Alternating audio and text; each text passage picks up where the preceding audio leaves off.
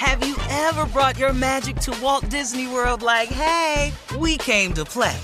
Did you tip your tiara to a Creole princess or get goofy officially? Step up like a boss and save the day? Or see what life's like under the tree of life? Did you? If you could. Would you? When we come through, it's true magic. 'Cause we came to play. Bring the magic at Walt Disney World Resort.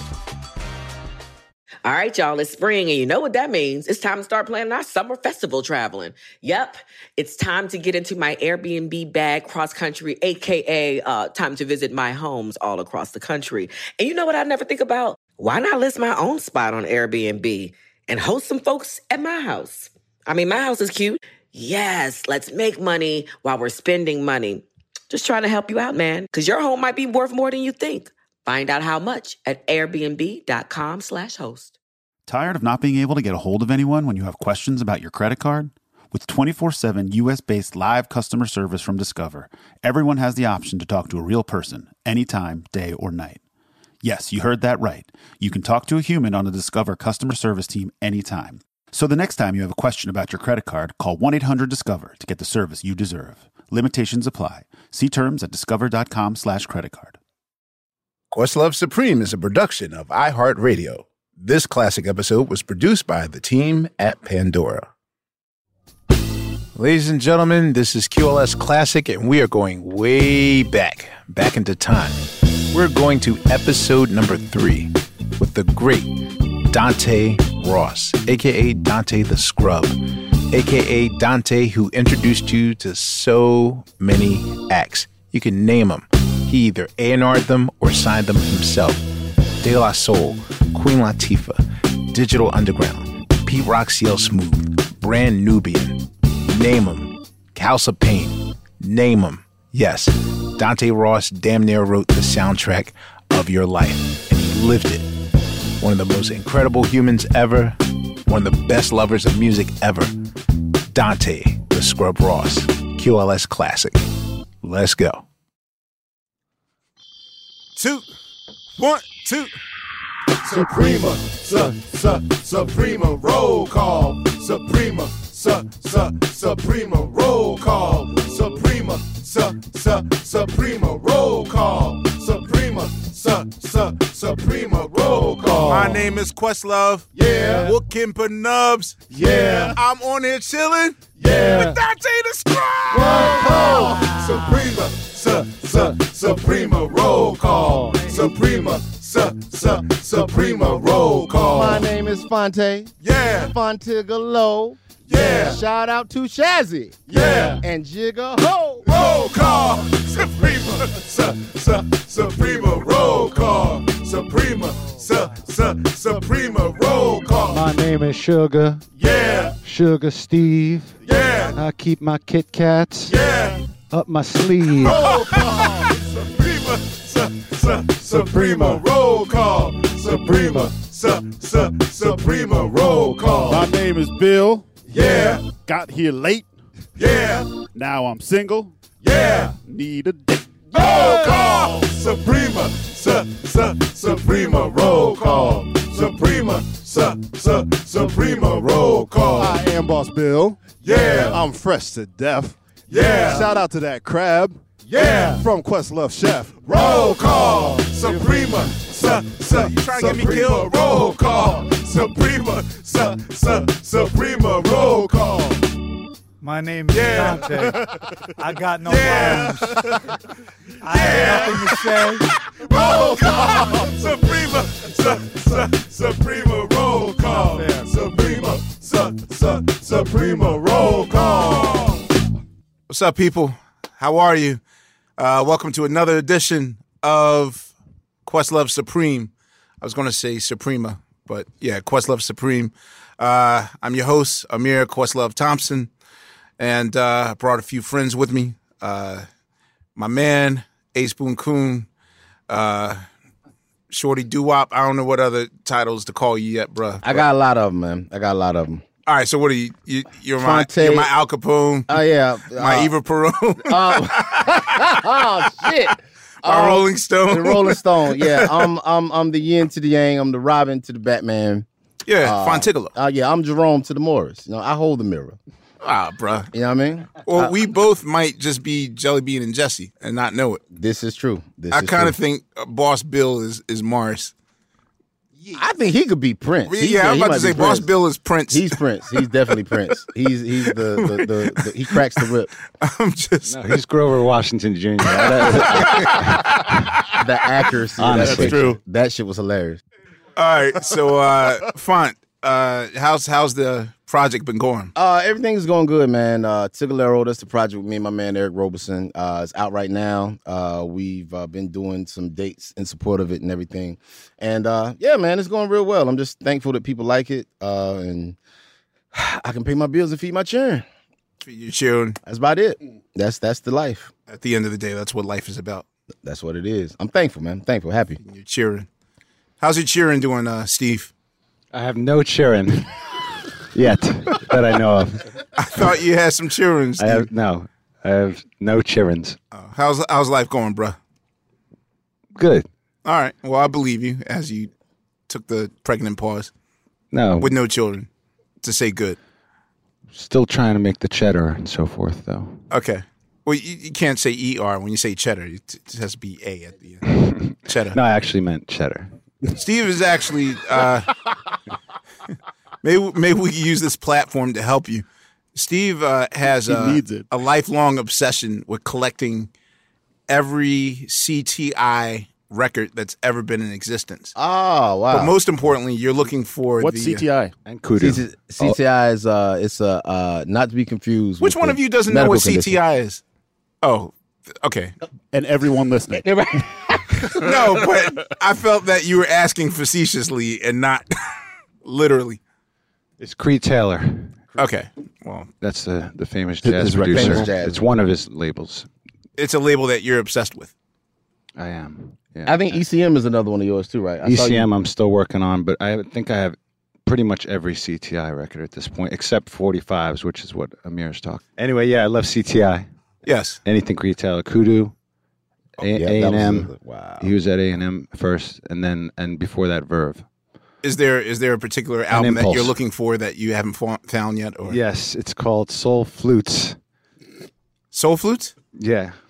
Actually, I actually have that. Yeah, I've seen a few. Yeah. You said you might Yeah. have Wow. it. I'm actually going to my storage unit in a couple days. Well, that's one of the 45s that Quest gave me was the Soul Flutes. It was Scarborough Fair on the A side and Deo on the B side. I think the album's called Trust in Me. Yeah. That was Soul Flutes was the name of the band. Yeah. Yeah. Oh wow. Okay. And it's like Herbie Hancock on keys, and I think Ron Carter's playing on it. And He was on all the yeah, CTI. he was on everybody. It's good to be in a room with people that actually read the liner notes. That's awesome. That's the one thing I miss about record culture today. Mainly because no one in my life particularly knows that I'm connected to a project with William. I forgot. Oh, I was about to say William the Driver? No, I forgot what Unpaid title Bill? we have for Unpaid Bill? Unpaid Bill. Oh. Yeah. Unpaid Bill. How you doing, bro? Goodbye, how are you? Yeah. Well, I'm just saying that people don't read the credits, so they don't know how the Hamilton soundtrack came to be. So It's true, but people who listen to theater records do read the credits because they like to read the lyrics. Because but they're- it's not on streaming services That's yet. true. Yeah, they got to figure that out. I think Yeah. that's the next step in the whole streaming thing. They're getting the lyrics together with the Genius. They're kind of working the lyrics out, but Right. credits are still, Yeah. still they haven't done it yet. That's the main reason why I haven't really gone in on credits yet, because I feel like no one's reading it. And with social media and writing books, I don't feel the need to pepper albums with album credits as much as I used to. So, what's up, though, Bill? How's life on the street? The streets. Damn. I didn't mean like you were Life after homeless. divorce. Suburban streets of Westchester, they're beautiful. Well, I meant the street that you work for. Oh, that street. That street's good. The Muppets are human to me, by the way. I know. I thought I'd just let the world know that. Where do you work, Bill? I work at Sesame Street. I'm the music director of Sesame Street. Thank you for asking. And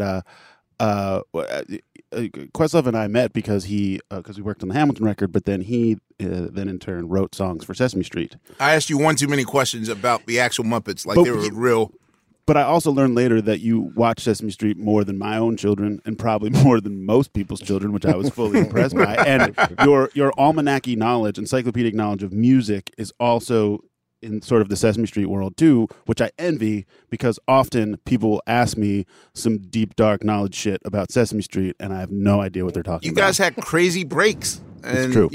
I just want to rummage through the entire collection. I was thinking about that the other day. In the same way you're going to your storage shed to get the 45s for Steve, we should go to the Sesame Street storage shed and just go batshit. I know. That would be. It exists. We could go and do it. I think. Yeah, I'm sure they let you do it. Because I want the end thing. That was my favorite. You know what? I'm so mad.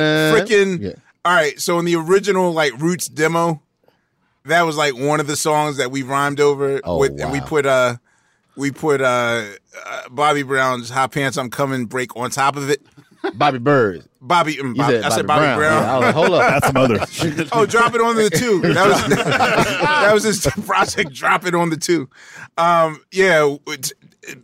Our first demo was the end credits to Sesame Street, the break that I guess MF Doom rhymed over it. And on the second JVC Force album, that was the first single where they rhymed over that break with the Bobby Bird "Hot Pants I'm Coming." Oh, wow. Yeah, man. It's a heartbreak. It was a heartbreak, man. Boss Bill, what's up? How's life when you're not bossing me around? When am I not bossing you around? How's life, man? Life's great, man. I got somebody to boss around now. And Boss Bill, he's very effective. I will say, no, that's effective. why he's here. Nah, he's. I'm needed. very undisciplined. I'm very unfocused. I'm Ronald McDonald, and Boss Bill is the hamburger. Ray Kroc. Wait, how do you know Ray Kroc? Everybody knows who Ray Kroc is. Ray Kroc, yeah, I don't know who Ray Kroc is. Ray Kroc. He was the inventor of McDonald's. He was the guy. How do you know the history of McDonald's? I've known that since I was a kid.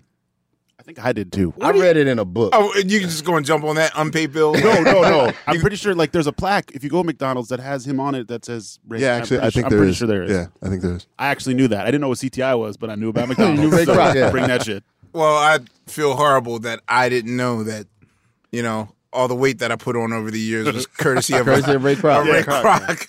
Yeah, he was the one. He was famous for the quote, "I'm not in the." People think I'm in the. What do you say? People think I'm in the hamburger business. I'm in the real estate business. That was his. That was his. Did he write a book? He did. Did you read this book, Fonte? I've read parts of it. Motherfucker, it was. I mean, it was a long time ago. But yeah, he was dropping some real game in there. He was on some pimp shit. He basically was like, look, they talk about how the McDonald's formula, I guess, in the early days was just really, the book was really thin, but now the shit is thick as hell. And basically his mantra, his whole thing was look, this is the way we do it, and y'all can either do it like this or you can step the fuck off. And I respected that. So I forgot the name of the book. I mean, this was I was an undergrad. It's called Grinding It Out: The Making of McDonald's. There it is. This was years ago. But I feel really inadequate right now as a foodie, as a human being. I have Google, so your knowledge of some deep dark shit is real. Is real as Fonte fuck. comes with it. Yeah, Fonte, what? Do you know the history of I'm looking Waffle at the House quotes, and you're quoting the quotes. Oh wow! I'm looking at them, and you quote them. Oh wow! Yeah, they The are right quality there. of a leader is reflected in the standards they set for themselves. I don't know, Fonte. That was I remember that book. Yeah, man. Ray Kroc. He was the dude. Your memory. He was the dude. Well, that's incredible. That's why you guys are here, to really pick up the slack that apparently I don't have. Did you know about Ray Kroc, Steve? No. Or you just, thank you for being honest and saying that. I know all the. Or are you just saying that to make me feel better? You know all the characters. I know all the characters. Me too. I only Hamburglar. Grimace. Yeah, the mayor. The Fry Guys. Mayor McCheese, the Fry Guys. Yeah. Didn't they have a little bird for a second? I mean, McDonald's. Yeah, I ain't think shit there was without a the bird. mayor. The shit is going to be just out of control. The mayor is. I haven't seen Mayor McCheese in a second, bro. Yeah, is he still? I think didn't they take him out the He got lineup? voted out. Yeah, He man. got impeached. Is the Hamburglar? Is he still around? Hamburger's still around. Hamburger's still around. He ain't And in Grimace jail? is still He had a heart attack, but he's all right now. Oh, Grimace. Okay. Hamburger had a heart attack. That's like the mate. What was the guy? What was the Marlboro Man? Wasn't he the one that died of cancer? Yeah. The Marlboro. That shit is like when people die of the thing they endorse. So Really? that shit is He kind of. died of what? Throat cancer? Or? It was some kind of cancer, some kind of smoking ass cancer. They got his ass up out of there, whatever it was. But that like, What they call Like it? when he said that, did you envision like a Sandman Sims cane pulling him? Right, exactly. The horse died too. the horse. The horse did die. The horse did die. I would hope so after That was 50 a years. joke, but But I thought Fonte knew the history of what the horse. No, it was. I was thinking because now I'm thinking of people who died from the products they endorsed. So I know supposedly I think Pop the Atkins Rocks guy that was the guy that did the Atkins diet. High Google it. I cholesterol? could be wrong. I mean, Google it. I just checked on the Marlboro Man, and apparently 4 different Marlboro men died of cancer. God damn. So if you get that job, it's a wrap. Yeah, you're cursed. well, Wait, is there still a quote unquote Marlboro Man? they did. I don't know because I Okay. know like there was all these They didn't cut down on regulations that shit. about advertising and smoking. You know, they got rid of Joe Camel and all that. So maybe they got rid of the Marlboro Man too. Who knows? Yeah, they did get rid of Joe Camel. Damn, that's right. Yeah. All right. Well, this is going to be a very weird segue from Let's talk about cigarette music. smoking to music.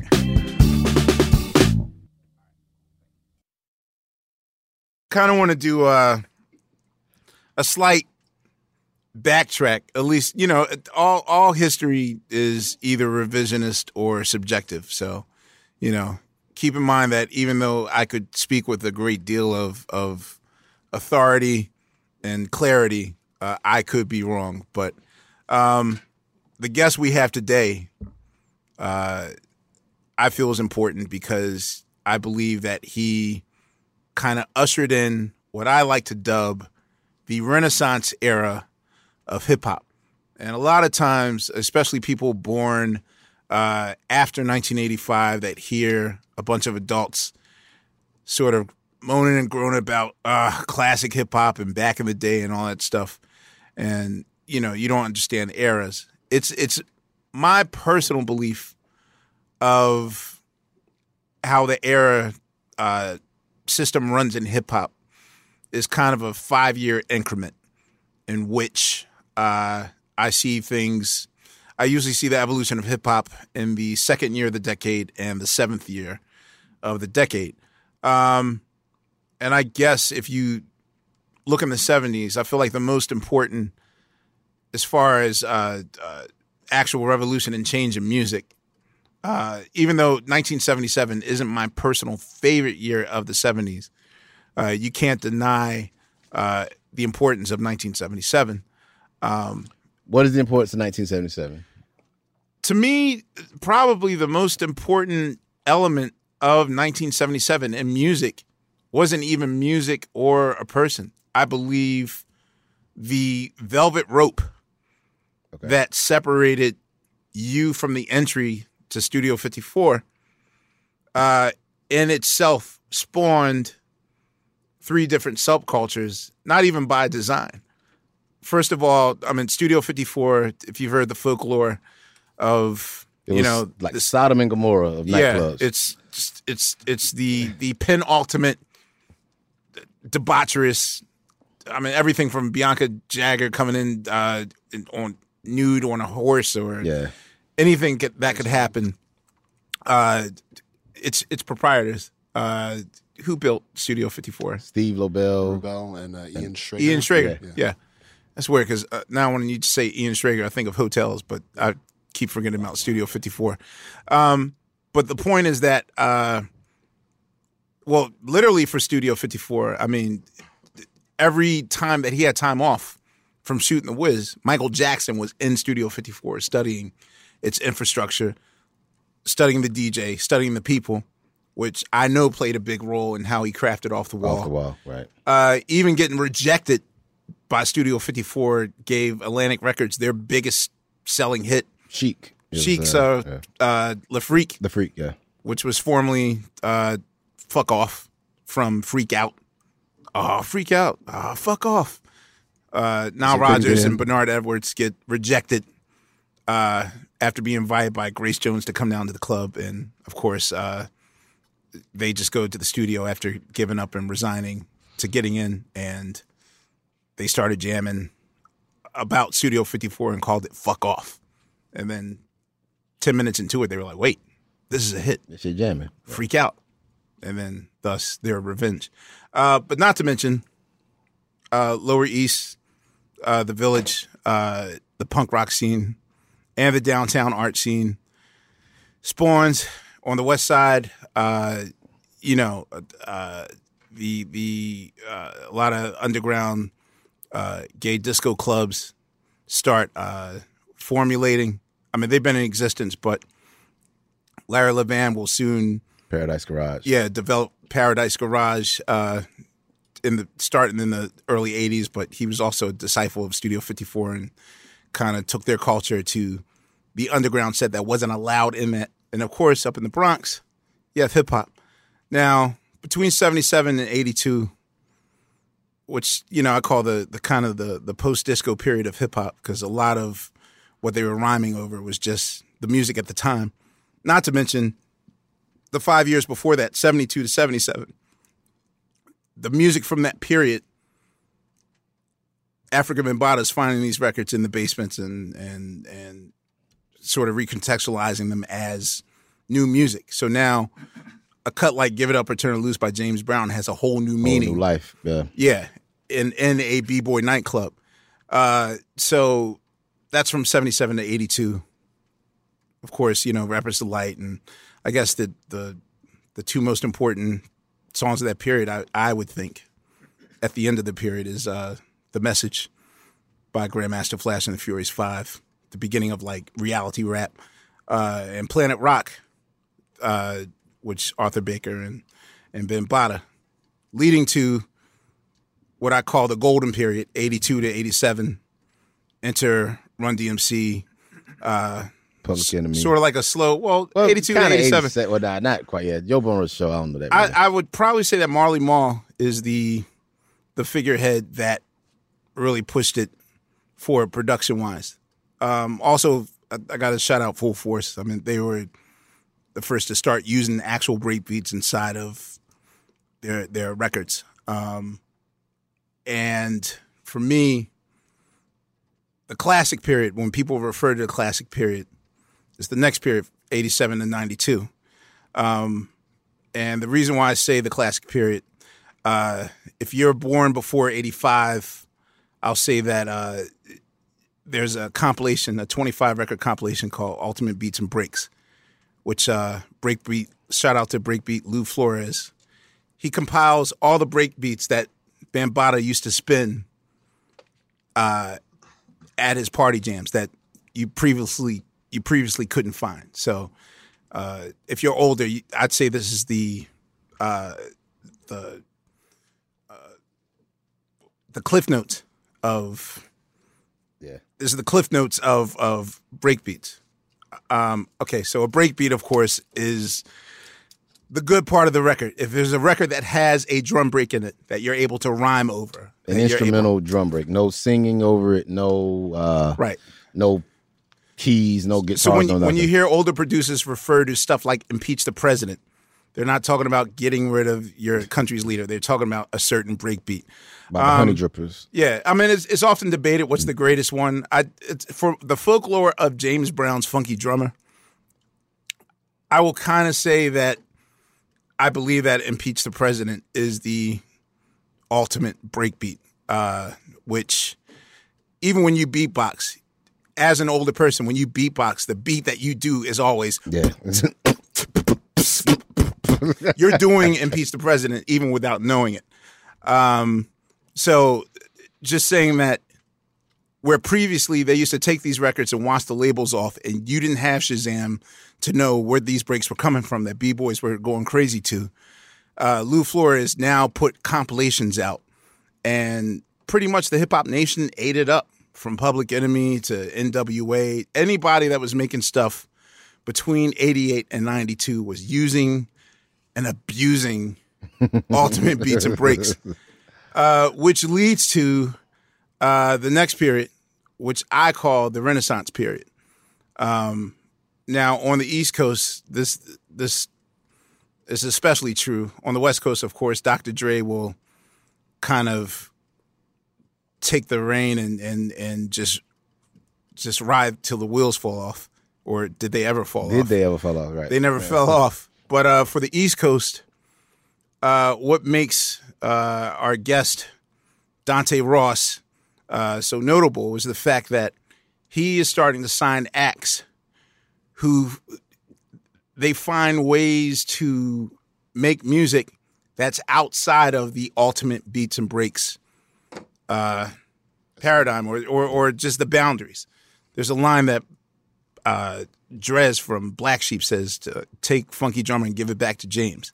So there was a period where James Brown and George Clinton played out. Yeah, was a played out idea because it got used and abused. Like people just make songs out of whole entire volumes.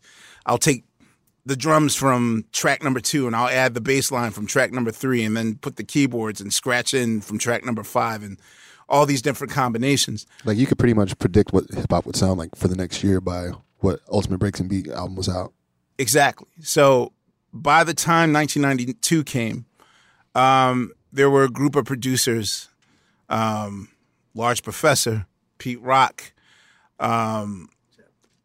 Q-Tip, DJ Premier, Jazzy Jeff. I mean, a whole bunch of cats that were using jazz records, stuff that wasn't on Ultimate Beats and Breaks, and using it as their canvas and their backdrop. And that's what I deem the Renaissance period of hip hop. This is Questlove Supreme, Fontigolo, Sugar Steve, Unpaid Bill, Boss Bill, welcoming Dr. Renaissance himself. Give it up for Dante Ross, ladies and gentlemen. Yes, sir. Yo, what up? What up? Dante, I have so many freaking questions to ask you. I'm so scared right now. Nah, man, you know. It gets scary. No, I'm like, dude,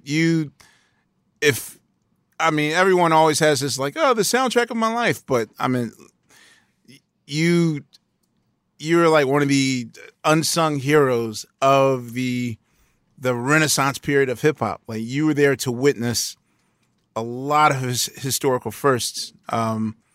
So I'm gonna try to come off like a professional journalist that I am, and not just a fan. Well, first I got to know about your beginnings. Like, where did you come from? So I was born in San Francisco, California. I moved here when I was 2, and I grew up on the Lower East Side of Manhattan. My mother was a school teacher, and I grew up on 9th Street and Avenue B and then 2nd Street and Avenue B. So you were in the period of New York when that part wasn't even gentrified or... Spanish was the language of my block.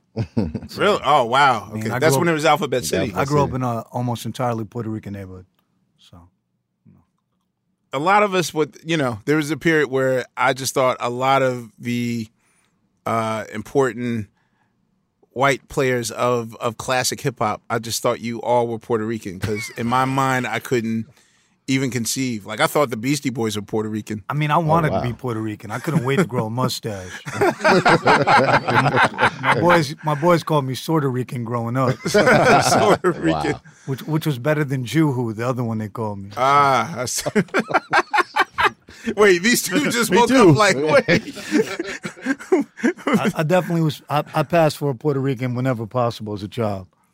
So how did music enter your life? I mean, music was always in my house. My mom loved music. She loved soul music. Like, she loved Otis Redding and Bill Withers, Aretha Franklin. And she also liked singer-songwriter stuff like Neil Young and Bob Dylan. And my pops he's an old, like, jazz dude. So he was, like, always into jazz. And I grew up the block from a famous jazz drummer named Ed Blackwell. Okay. And he played with Ornette Coleman and a ton of people. And I was in his house a lot, and I was just always around music. Like, I remember going with him and his family even to hear Ornette and them jam when I was like 8, 9 years old. So, and I lived on top of a social club, and my bedroom was right on top of the jukebox, and they were playing Stylistics and Dramatics, everything that was popping back then. Edward Devon and Superfly. I went to see it when I was 9 or 10. My sister's boyfriend took me, and I just was always around music. We had block parties on my block, so I loved disco and and all that kind of music when I was young, and I just grew up around it. It was always omnipresent in every environment I was in as a child. So was it to the point where you felt like this is a career, or just like it just happened to be around? Nah, definitely not. I had no idea, but I always like read the back of record covers, and I always wanted to know like Steve Cropper was, because I was like, who's that? Who's that guy? And who's Jerry Wexler? And I always wanted to know who people were. You know, who's this guy and that guy. I was just fascinated by the names. Like I wanted to know who the guys were who weren't the artist. And I had a family friend, Joel Brodsky. He's a famous photographer, and he shot the Isaac Hayes Movement album covers. He shot all the Stax stuff. And because being around Joel and his coming to Graffiteria, I saw a lot of the imagery. He shot like Funkadelic records and all the stuff. So I was always into it. My sister's 8 years older than me too, and she was a music head. So I always played her records, and whatever she was jamming to, I basically got into. See. My sister was mad hood. True. She was like super hood when we were growing up. Trickle down. Well, oftentimes I notice that people that, especially in music, is today a lot of it is trickled down from older cousins, older siblings. So, are you the youngest of your brood? Or? I am. Well, I have a younger sister, but I wasn't raised with her. I'm a half sister, so yeah, I am. And you mind me asking, what year were you born? 1965. Okay. And I inherited my sister's record collection, and much later in life, Joel gave me a lot of his records as well. So, and I got my mom's records. A lot of the records that I had came from my family, you know, that I still even have. And so I was always like aware of records like Just Begun and Soul Makossa and all those records. I listened to them all as a kid. I knew them all. So did you know about it from just having it, or just from a hip-hop perspective? No, I knew from having it, and because they had block parties in my neighborhood, and they'd always play those kind of records. Just Begun for sure. And stuff like Funky Penguin and all those kind of records got played. So, you know, people were in the street dancing, and that was just the music around me as a child. Do you remember the first album you purchased? Definitely, Jackson 5 Christmas album. Wow. Yeah, 100%. Crying. 100%. Don't cry. Yeah, I used to. My parents used to make me perform that Jermaine skit. Do you have the Christmas album? I do not have the Christmas album. My Christmas album was the James Brown Christmas album. I mean, I was a Jackson 5 fanatic. Oh, the welfare one? Yeah, Santa Claus Coming to the Ghetto. That's a good one. Yeah. I got it. No, but there's one song where, like, James is talking about, like, he's so down on his luck that he even went to the welfare and couldn't find Santa Claus there. Yeah, that was my Christmas album. That one spoke to my reality. I was a Jackson 5 fanatic. I bought all the 45s, ABC, Want You Back, at Bates Record Store on Delancey Street. Wow. My sister would take me. I get my allowance. I buy 45 almost every week. How much were 45s back then? 75 cents. Jesus Christ. Wow. So just a record a weekend. Record a week. That's amazing. I bought all the hits. Casey and the Sunshine Band, SOS, not SOS Band, Sending You SOS, the Hughes Corporation. Right. All those records. I bought George McRae, whatever was popping right then. Whatever was out, I bought. Whatever was on the radio, I went and bought them. So. That's probably the mom and pop record store. To me, like the local mom and pop record store is like the one element that. I remember the first rock record I ever bought was Queen, Bohemian Rhapsody. I heard it on the radio. I lost my mind. I couldn't comprehend what it was, and I listened to radio all day till they played it again, and then I went and bought it like a couple of days later.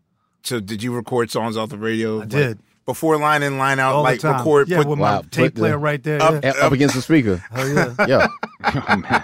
You used to do that with Soul Train. You used to put the tape recorder on the that's TV. ill. Yeah. Audio record. So, I wasn't that technically advanced at that age. I wasn't savvy yet. But we used to have Soul Train parties, too, at my friend William Dickerson's house down the block. Soul Train would come on, and his mom would have us to the Soul Train line. Wow. Really? Yeah. I grew up on a block. There was like 7 Puerto Rican kids, 2 black kids, and me. So you were just alone. Just like Sesame Street. What it was. McDonald Land.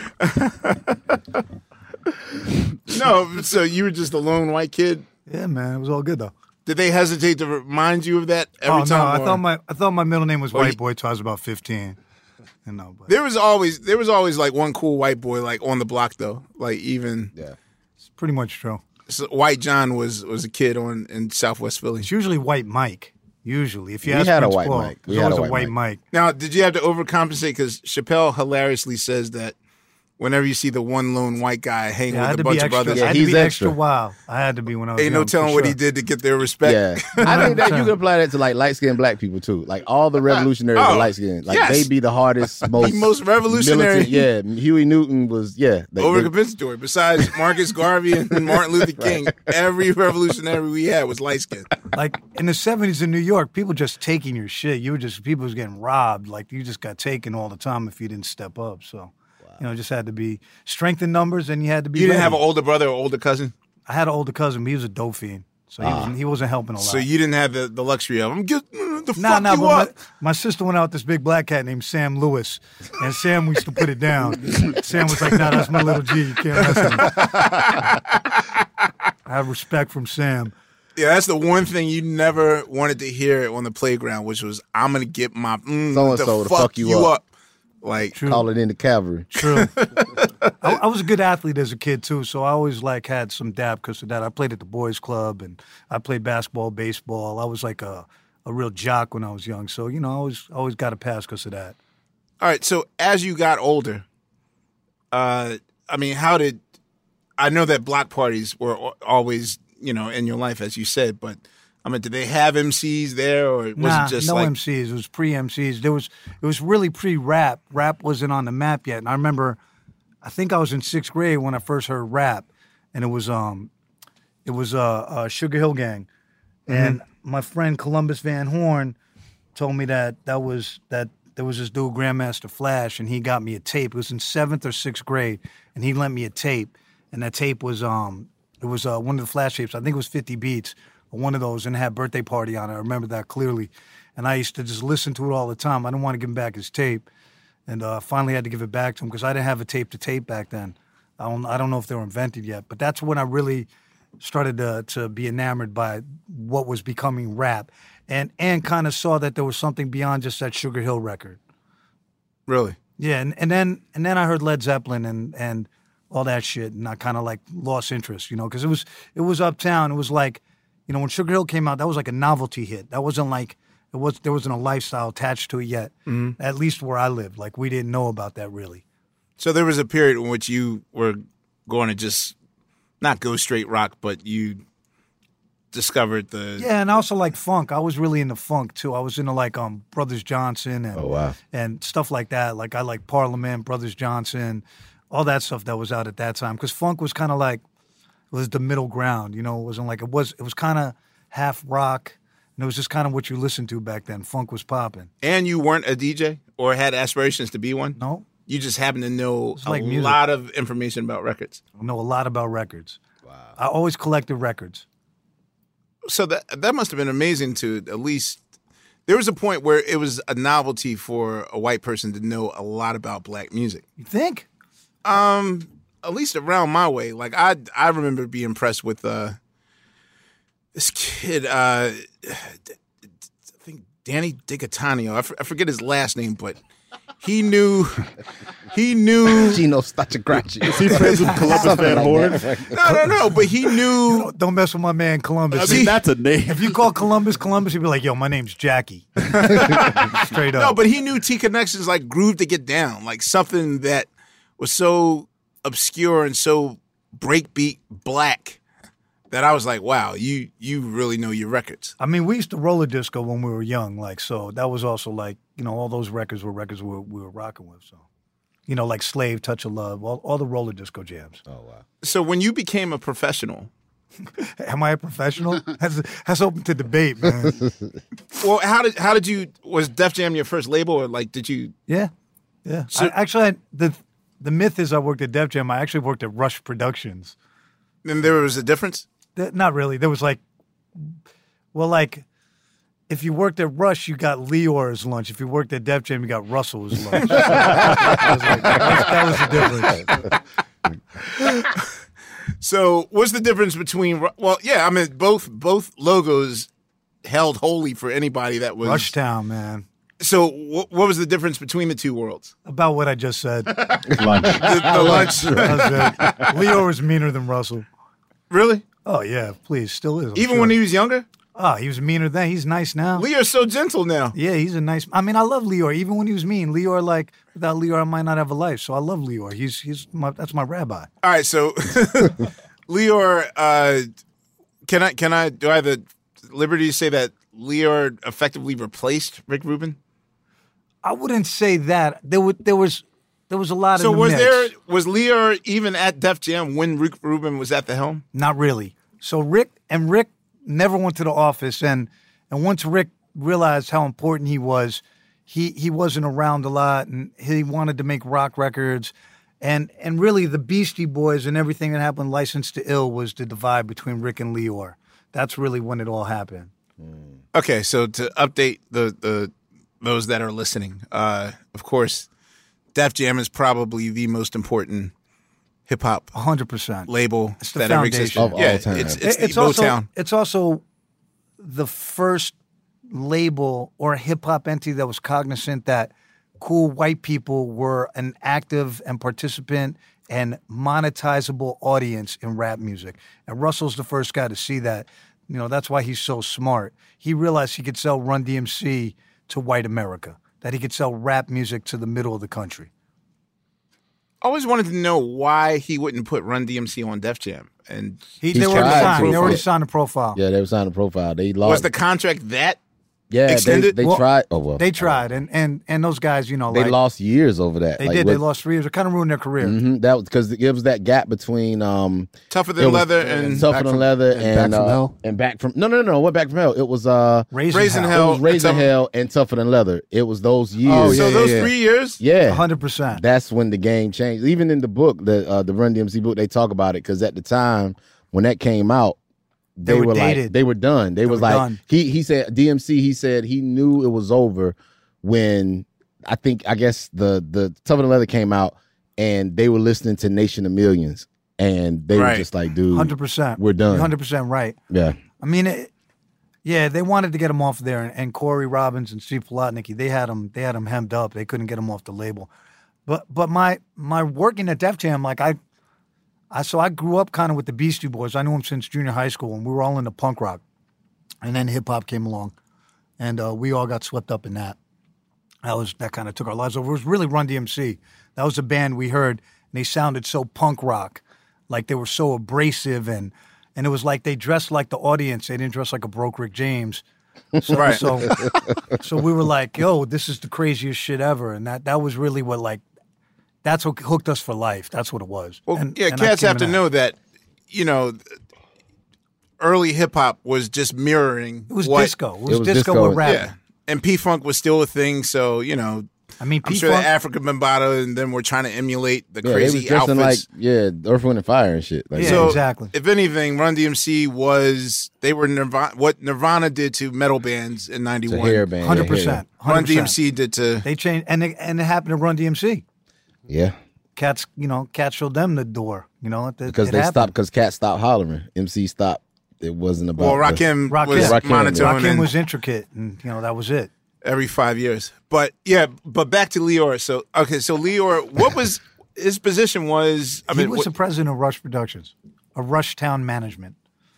okay. So did he hire you? So I got hired. This is the craziest. So I got hired because my friend Sean Karasoff, rest in peace, a.k.a. the Captain, he road managed the Beasties. He was like my best friend. And he plugged me in with the job. Ricky Powell went on tour with the Beasties. I stayed. And, my lady wouldn't let me go on tour. I had a girlfriend at the time who I lived with, and she was like, no way you're going on tour with those guys.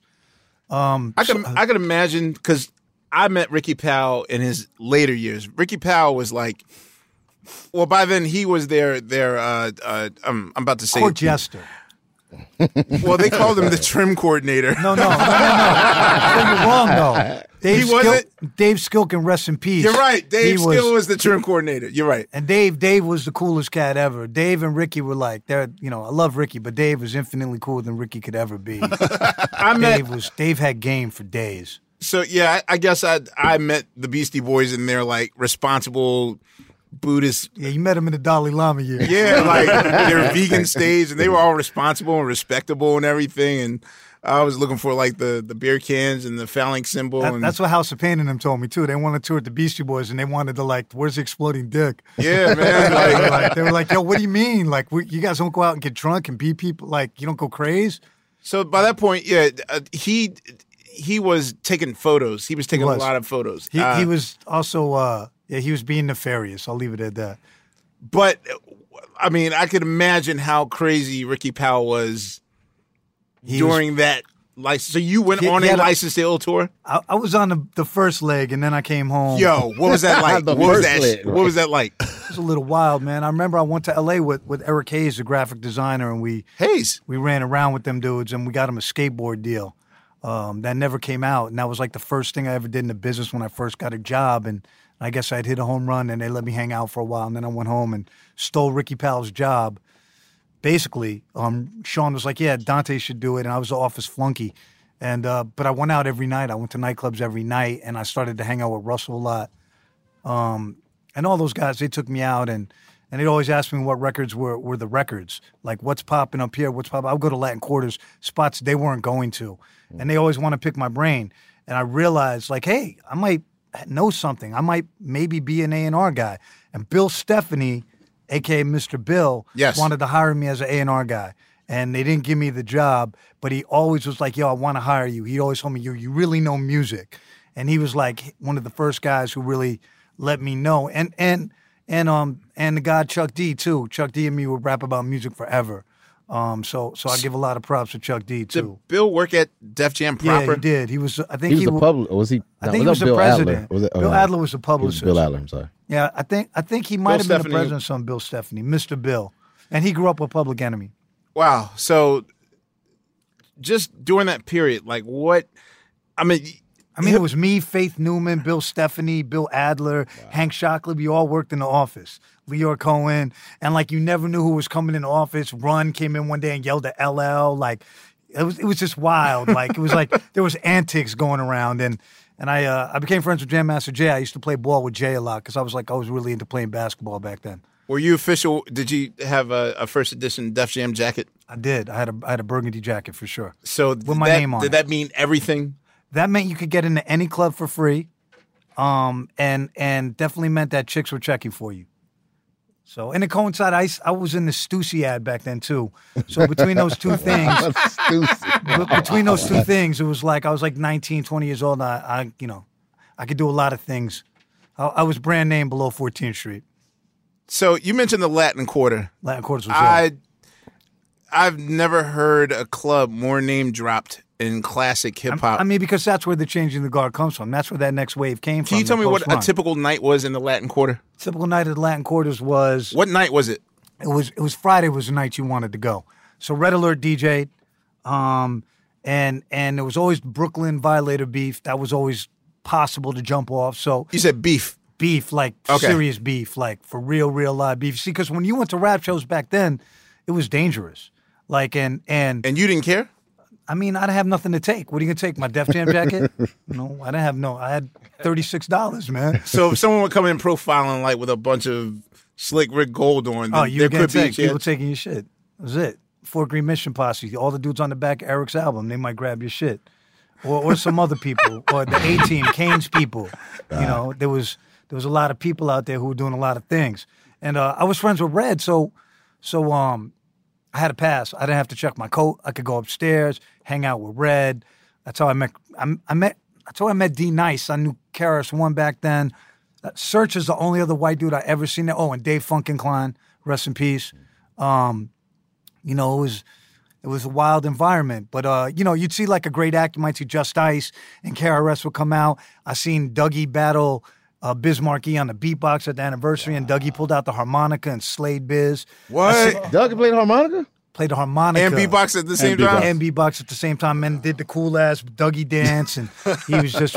I mean, Doug, to me, is the greatest dude who didn't have the biggest record ever, because he was the best performer, pretty much. I mean, he was amazing. I saw MC Lights for a show. I seen Kane DJ for Shantae. He was the DJ back then. He would DJ for everybody before he was an artist. And my friend Keo, he's another white guy, but he was so extra my man Blake Latham, he told me that Kane was the best rapper in Brooklyn, and I wanted to bring Kane in the office, and Russell said, nah, he's fucking with Fly Ty and them, and we can't steal artists from them because we're doing their deal at Warner Brothers. I remember that Chris Rock used to do comedy up there. I mean, it was, Karis one of them, and it was just big wild. was this club? Like how many people? Maybe 1,000 people, Okay. not even. Maybe, It was small. on 46th Street, right? Yeah, right there. It was right there. It was what's- upstairs. It was Heather Hunter was the co-check girl. What's the soul food? What's the soul food spot on 45th? I mean, Popeyes was Virgil's? across the street. Virgil's. Yes. Virgil's. Oh, okay. That is. That's the Latin Quarter? No. Or at least across the street. The hotel that's across Latin the Quarters street. was on Broadway. It was right on the block between Broadway and 7th. It's not there anymore. It's a parking lot now in a big building. It's been torn down. So it's not on 46th Street or 45th? It's on 46. It's not there anymore. Popeyes was right across the street. McDonald's was a block I remember down. where the. Oh, God, is it bad that I remember where the Popeyes is? So I saw Salt and Pepper. I seen Sandy get a chain taken right in front of Popeyes. It was like, yo, that's a nice chain. Bang.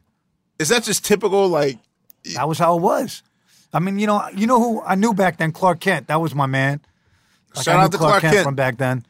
Yeah, he was always the coolest cat. He was cool back then. I love Clark. He got me my my man. deal with Nike. That's my big guy. I love man. Clark. That's my brother. So you would go there just on the week, and I go every Friday. Every Friday for about a year. I go to Latin Quarters, and it was just a wild spot. Other spots we go to, Red Parrot was popping on 57th. Occasionally, that became the Copa. Then there was downtown parties like Payday, Milky Way. Man, I mean, I went everywhere, man. I went to the Rooftop. I went to everything. I went to Skate Key. So was there a difference between the Harlem parties and the? Oh, hell yeah. So what's Super a different. rooftop party? What's the difference between? I mean, Like, could Karis One go to Harlem? And Of course, he would kill it. I mean, the Rooftop was like for 100%. I'm the only white guy there, 100%. And downtown parties, they had much hotter girls, less threat of violence. Cats. So the wasn't rooftop was more violent. There was Quarters. No, Quarters was the most violent because dudes from Brooklyn wouldn't go to the Rooftop, right? Because they didn't check your coat to get in or You anything. had to check your coat everywhere, except if you knew people. At the Quarters, you didn't have to check your coat. So if you came with Red Alert, you don't have to check your coat. Depending on who you came in the door with. So there was hierarchy. Wild West. So This guy ran the Latin Quarter. His name was Mike Goldberg. He was a Jewish guy. He'd be at the door He'd be at the door, and and this dude Pee Wee who got killed was the bouncer, and this dude House, and I knew them all. They would all be like, "Oh, you good? Who you with? Like, come on, you good?" So I got to know them all. so much history and Quarters where I saw everybody. That's where everyone came from, though. Karis One came, Bismarcky, Juice Crew, Rakim, everybody. All right, can I ask you?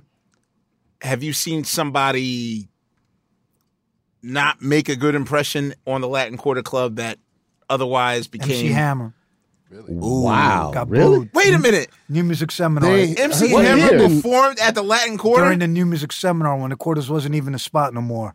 And he didn't rock. I mean, he had all what these year people. was So wait, this? is this the My incident? chronological order's bad, but I know Grand Poobah was there too because we were laughing. So would that possibly be the incident that's being referred to at the Hammer! beginning of the Turn This Mother Out video? 100%. They say you ain't hitting in New York. You ain't hitting in New York. 100%. Okay. So that was 87, 88? Yeah, Maybe 'cause 88 because the Quarters 88. was on the way down. Wow. Wait, Yeah, because I this thought- album was 88. Let's maybe get it started. It was 87. 88. It's 87. Yeah. Summer, Wait, in my head, Summer I'm thinking 87. like you're speaking of 1988, 89, 90. So you're saying that it was on a decline even in 88? 88 it was starting to be a little too violent. It just wasn't popping like it was because you could go to downtown parties and it wasn't as violent, right? And there was more girls. All right, so a nerd like myself, where would I go? What year? 89. Now, mind you, 89. You You I probably was in the You were basement at home 89. studying. You might go to Nell's or you might go to Milky Way, depending on what you want to do. Popeyes. For sure. Popeyes, one hundo. McDonald's. All right, so should we get in the block of music before we start talking about his Yeah, life sure. as a A&R? Yo, man, I got geek out just on hip hop folklore. This is Dante Ross on Questlove Supreme, only on Pandora. I guess we're gonna go into some SD50 Stimulated. What is Stimulated Dummies? Like, So why did you Busta name? Rhymes gave us that name because he was like, y'all some stimulated dummies when we were working with LONS way back. Who were the Stimulated It Dummies? was me, my partner John Gamble, and my partner Gibi Dejani. And we all had various roles at different times. John was the engineer. Me and Gibi were more the diggers. Wow, that's incredible. Yo, what's up? This is Fontigolo from Team Supreme. Black representation in media is very important to me. I think it's important to have our stories told by people who look like us and who have shared in our common experiences. Some of my earliest influences were Donnie Simpson. I would also say Tom Joyner, Angela Stribling, Sherry Carter. They were just people who told our stories with a lot of class and dignity and were big inspirations to me. The next generation of influential Black voices can be found on NPR's new collection, Black Stories, Black Truths. Black Stories, Black Truths is a celebration of Blackness from NPR. Each of NPR's Black voices are as distinct, varied, and nuanced as the Black experience itself. In the Black Stories, Black Truths collection, you'll hear stories of joy, resilience, empowerment, and creating world-shifting things out of struggle. Every episode is a living account about what it means to be Black today, told from a unique Black perspective. From Bobby Shmurda to The Wire, Michelle Obama to reparations, there's no limit to the range of Black stories, Black truths. Black perspectives haven't always been centered in the telling of America's story. Now, they are the story. In NPR's Black Stories, Black Truths, you'll find a collection of some of NPR's best podcast episodes celebrating the Black experience. Hear a feed of episodes from across NPR's podcast, The Center Black Voices. It's NPR Noir. Listen now to Black Stories, Black Truths from NPR, wherever you get podcasts. All right, y'all. You know what season it is. 'Tis the season for spring breaking and planning our summer travel. And if you're like me, you're already in your Airbnb app trying to find which spot is right for you. Now, listen, while I'm looking to spend all this money, what I'm not doing is thinking about making money with Airbnb. See, you got to change your mind state. Make the money while you're spending the money. How, you say, Laia, do I make the money? Well, you host at your house. And I know what you're thinking. I mean, my whole house? Well, no, you don't have to do your whole house. I mean, you could do a room or, do the whole house. So make some money while you're spending some money this summer. I'm trying to tell you, your home might be worth more than you think. Find out how much at airbnb.com/host.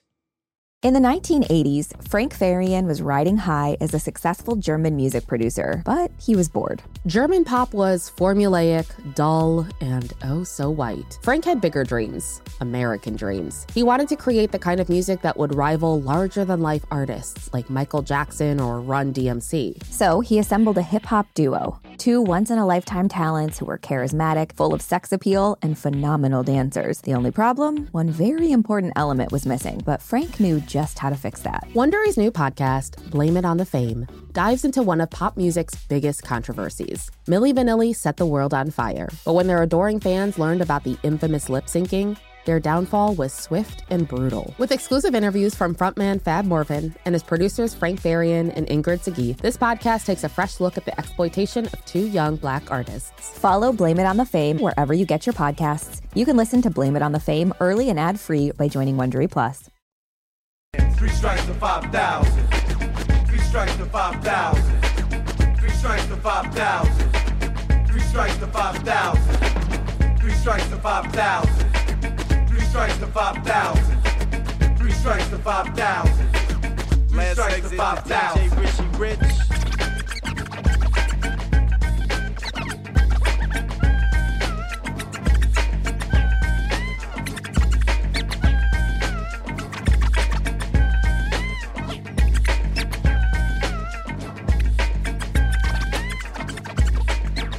So that was 3 Strikes, 5,000, third base on Questlove Supreme. Produced by our guest, Dante Rost, and the Stimulated Dummies, the SD50s. So, I guess we should start with... You know what those drums are, right?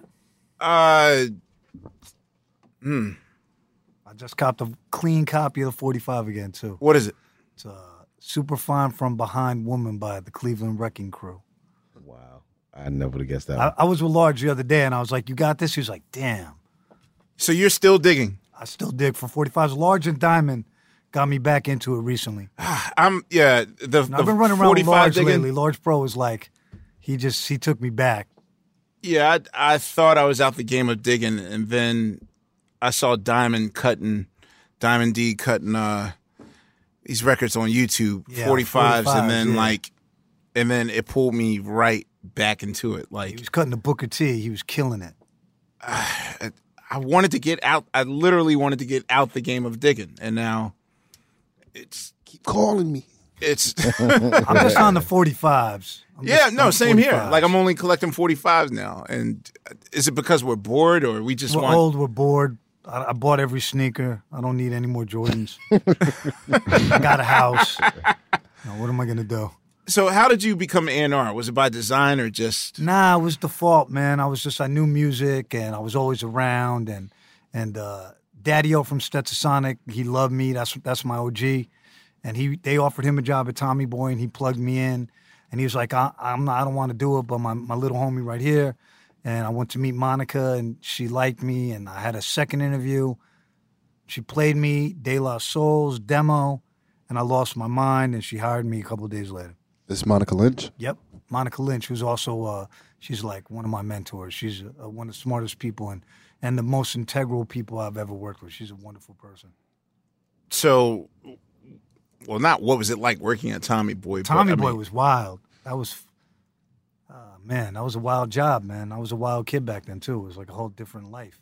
The one thing that Paz told me that blew my mind. I'm scared right now.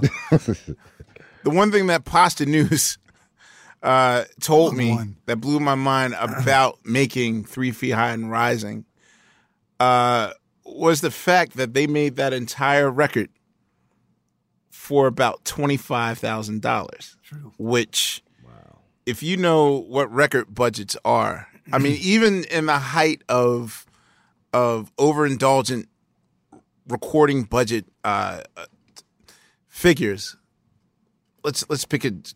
Let's say 1994. If you're a successful R&B act, I know that In Vogue was. I think the second budget for their budget for Funky Divas was like in the area of $2 million. Whereas, a cat like Michael Jackson, I'm certain that his budget was closer to $10 million for like even a compilation like History. History, yeah.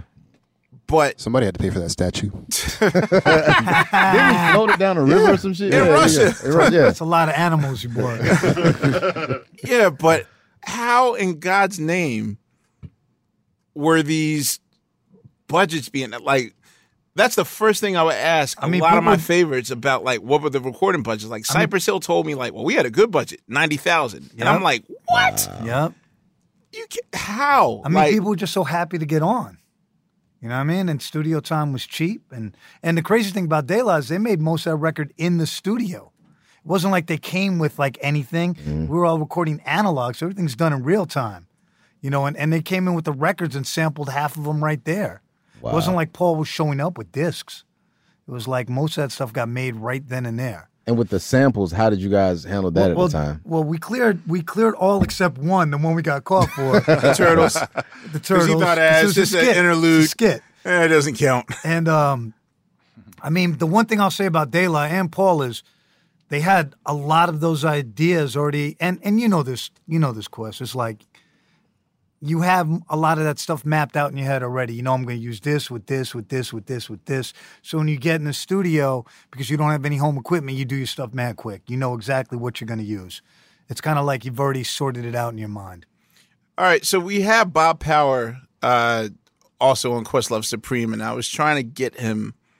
So Powers did some of that record, not that much though. Right, but my point was that the most important element of what made 3 Feet High and Rising were the skits.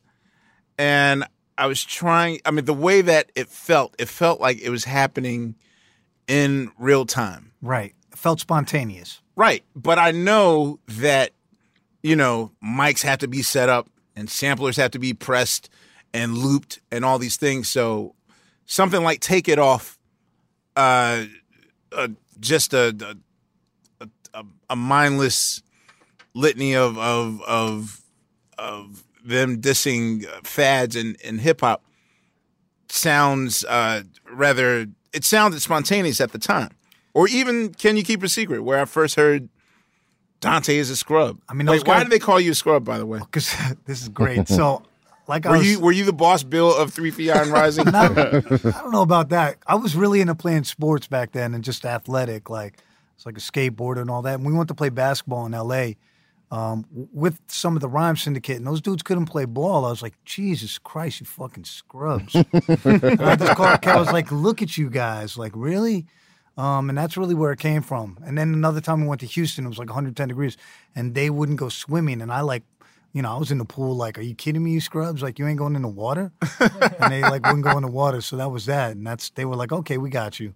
So when they're turning this into you guys, how do you A&R 3 Feet High and Rising? I was there the whole time they made it pretty much. So it wasn't like they were turning it into me. I was in the studio like 90% of the time. And we were just enamored because the first 2 singles had hit. We knew we had something. And the biggest quandary was, do we put the album out in October or November, or do we save it to next year? And we pushed it back. I was going to say, you released it in January of 89. Yeah, because we didn't want to put it out at the end of the year in the fourth quarter and have it miss. And me, myself, and I, it's funny because that was not one of the first songs they gave us. But when we heard it, we knew it was a hit. And what was ironic is that the first 2 records, we had K-Day on retainer, basically. And so they had a big West Coast audience. We would go to K-Day every time we were out there. I went with them. We did shows at World on Wheels, which was the craziest crypt out spot ever.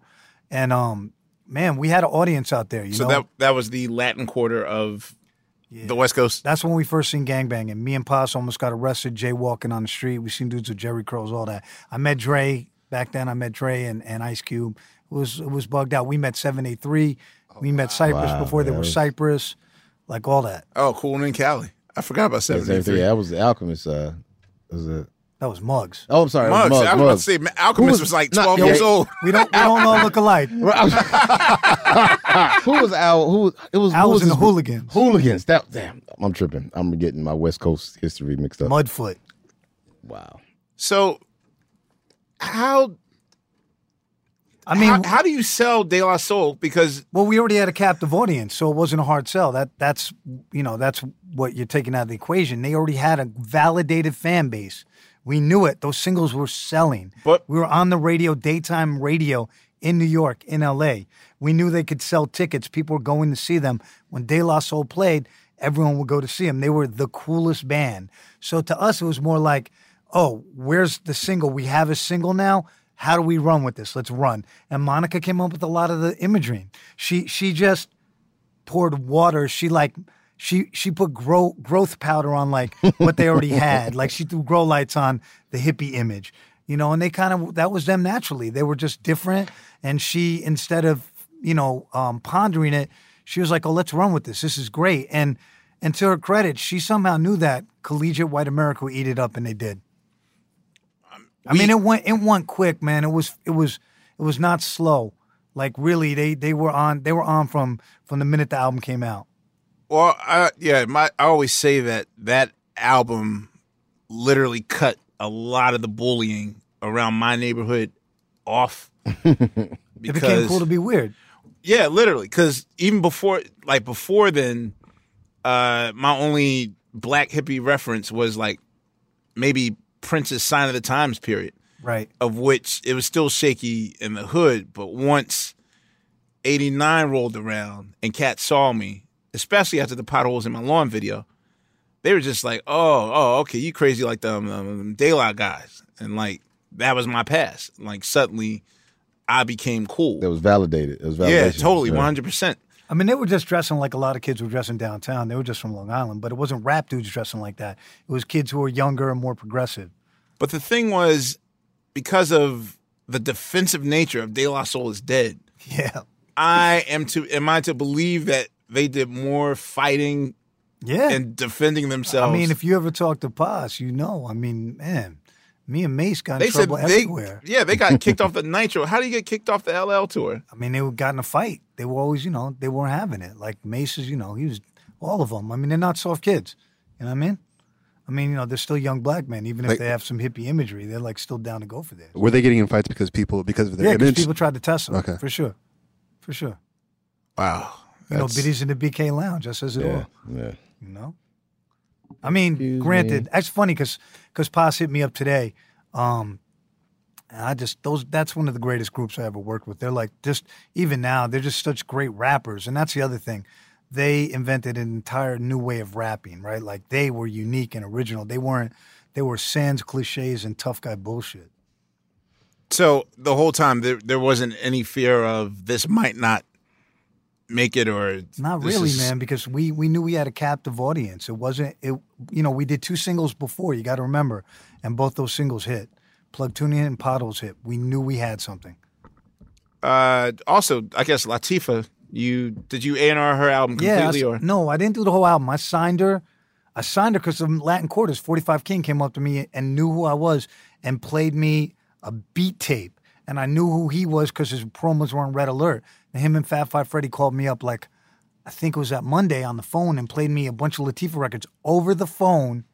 And I don't know why Freddie didn't come to the meeting that week, but they came without Freddie, and he brought the whole flavor unit, and we played her records. All 900 of them? Nah, it was like 4 or 5 of them. It was Apache. Shabazz, No, it's just oh, Apache, okay. Lati, Marky Fresh, who's a Slept On maybe member, and 45 King.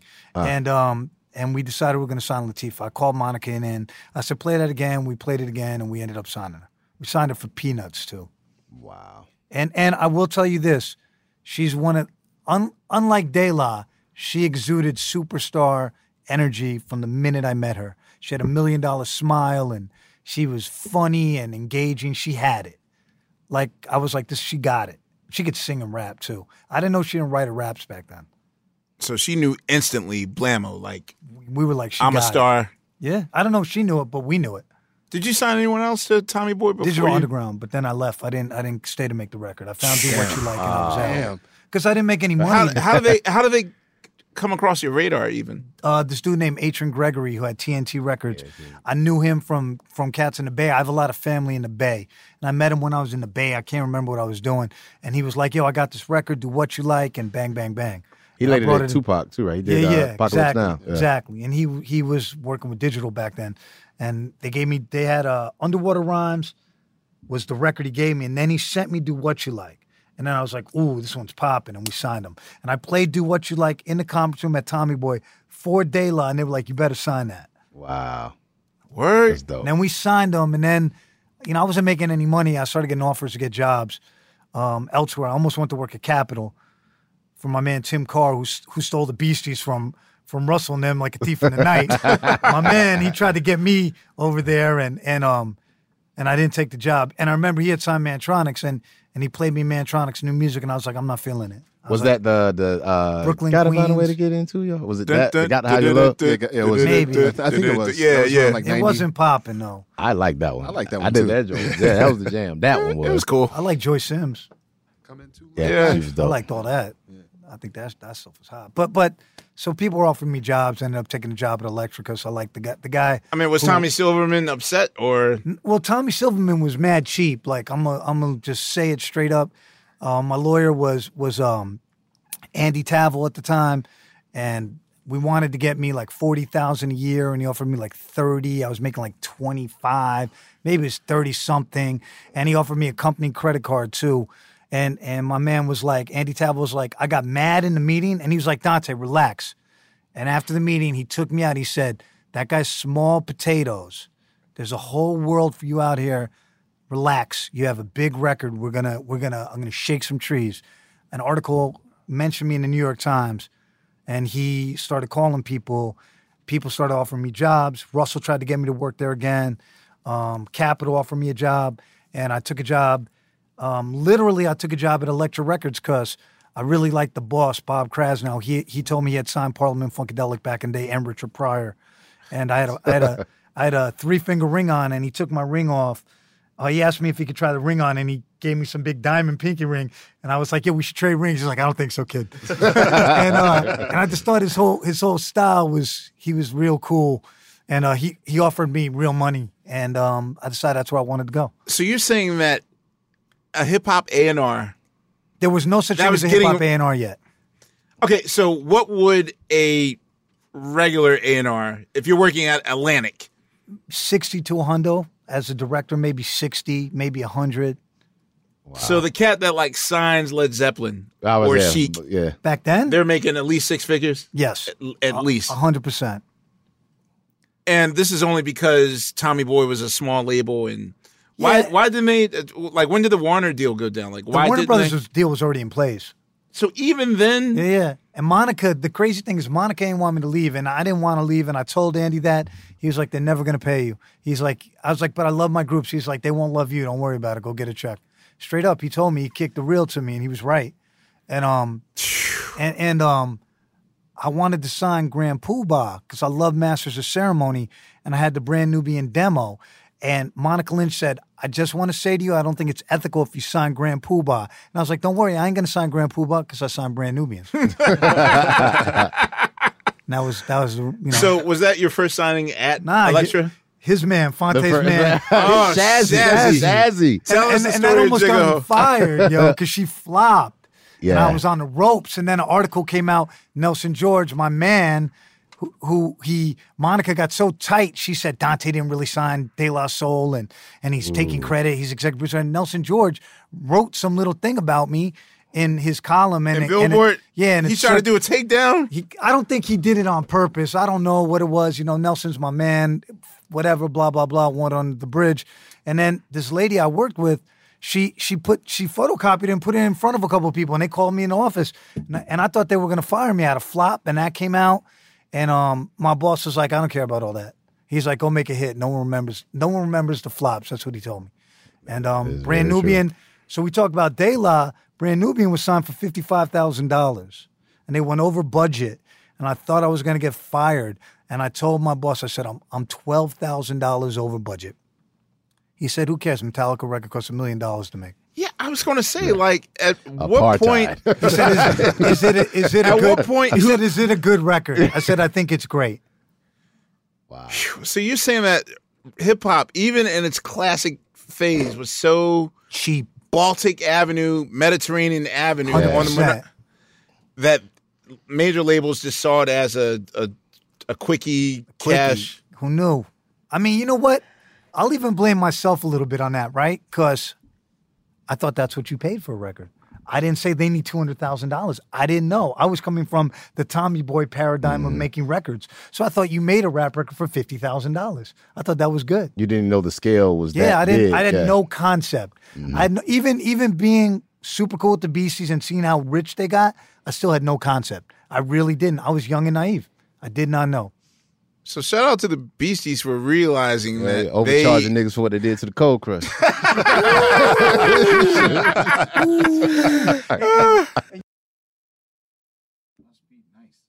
So Brand Nubian. Now, my favorite record I ever made. I'm just going to say it right now, dude. I'm going to tell you. Are you going to ask? Because I think I know where you're going. But I got to ask by the 5 mics or what? Well. They got 5 mics, right? Hell yeah. First 5 mics. Yeah. When I seen Even it, though they had tried to do me, they still got 5 mics. But you know something though? Don't say it was hot. Okay. On, it wasn't hot. It wasn't hot. But I understood why. Because every record had that record at the time. Well, it's weird you said it because so the day you remember when every seminal hip hop release required like a mass listening amongst you and your boys, like you all sit in a room like this and you overly analyze it. We smoke weed when we do that too. At least I did. So the day that we listened to Ready to Die, there was one song I ain't like on it. What was the one? What was your one? Respect. Yeah. How you knew that? That's the wackest that song was on the album. everywhere. But even that to me was like, even though it was the worst song, it was still pretty good. Yo, before that record came out, the way I heard it was I was driving to the Hamptons with Jessica Rosenblum and she said, "You want to hear the Biggie record?" I was like, "Hell yeah!" And that was the only song I didn't like. Well, my manager at the time said, "Oh, I see what they did," and I was like, "What?" And he says, and he used the Brand Nubian album as an example. He says, "You know how the Tried to Do Me song was supposed to be like that one small attempt at getting an R&B hit on an otherwise hip-hop record?" He's like, "Yeah." He's like, "You know that Unbelievable is the Try to Do Me of this. Well, no. I mean, but just in terms of where you had a hip hop record with just the one token R&B attempt. Well, no, but he's basically saying that they reversed the formula and made every song was single potential. Okay. But the one underground hip hop record, the was one token unbelievable. song wound up being the underground record, which was unbelievable. Which it's kind of reversed. But at the time, like I think I knew of Masters of Ceremony. I haven't seen it in the record bins, but Masters of Ceremony was fire. All I know is that Cracked Out was fire. Really, fire. They were fire. Pooh Bah was fire back then. But how were you sold on, like, what was it about the group? You just wanted Pooh Bah and whatever whatever you wanted to do. Also, I hung out with Pooh Bah. He was just so cool. I was hanging out with him and Paz K back then, and they were just mad cool. I just wanted to fuck with both of them. See, why weren't they a crew? They should have been. But because of the first priority situation, Paz said, they should have been. Yeah, I felt like they should have been. Disclaimer on Try to Do Me, that was 100% Grand Pooh Bah's doing. 100%. That was him. His man Dave Hall is from Mount Vernon. Untouchables, yeah. That's his man. And he's dope. Dave Hall is also, he did a lot of Dave Marriage Hall, and the Mariah Carey joint. Yeah. He was trying to eat. Dave Jam Hall. Dave Jam Hall, yep. He was trying to eat. Yeah, Do Me, that was the thing, because then it was, the Genius, he had Come Do Me. Like, that was a couple years before that. Did you have a hand in signing the Genius? No. You RZA was on Top of Me, right? Yeah, RZA was on. RZA, when I signed Dirty, you probably heard the story how I signed Dirty. It's I in the don't. Stretch and Bobbito movie. I plug. I heard I was loving Wu-Tang. Protect Your Neck was, and Matty C, my man who worked aloud, he told me that they weren't all signed. Like almost going like grab one of them while you can. Like do me the rock. So I heard him up on Stretch and Bob, and I jumped in the cab and I went up there and I walked in and RZA was there. And I was like, oh shit. He was like, yo, I know you from the God Mel Kwan. I was like, yeah, I remember you used to be on Time Boy. It's like, yeah, you knew me when I was whack. Straight up. I'll never forget it. That's real. And I was talking to those dudes for a while, and I was like, yo, I love Dirty, I love Meth, come see me. And I was Thursday, they were supposed to see me Friday. They came Monday. And I remember they came to my office, and I told RZA, I want to sign Dirty and Meth. That's a new Run DMC. And he told me, yo, that's an ill thought, but now I'm going to put Meth and them over there with Russell, but I'm going to give you Dirty because he fits in with the gods. And I was like, okay. And he had it mapped out. So he had a master plan. He had it mapped out. He wanted to put him there. Straight up. All right. Dope. So many questions. Wait. and I'll say this too. RZA was like the coolest, smartest, most insightful. Like that guy is like from then to now, he's just like a gracious individual. Like I always just had great vibes with that guy. He is. Wait, since we're on the Try to Do Me. All right, so this is the significance of Try to Do Me was that was their attempt at trying to get on the radio. Hit. Right. It didn't get on the radio. I can see the Urban Outfitter love shirts right now with the floppy.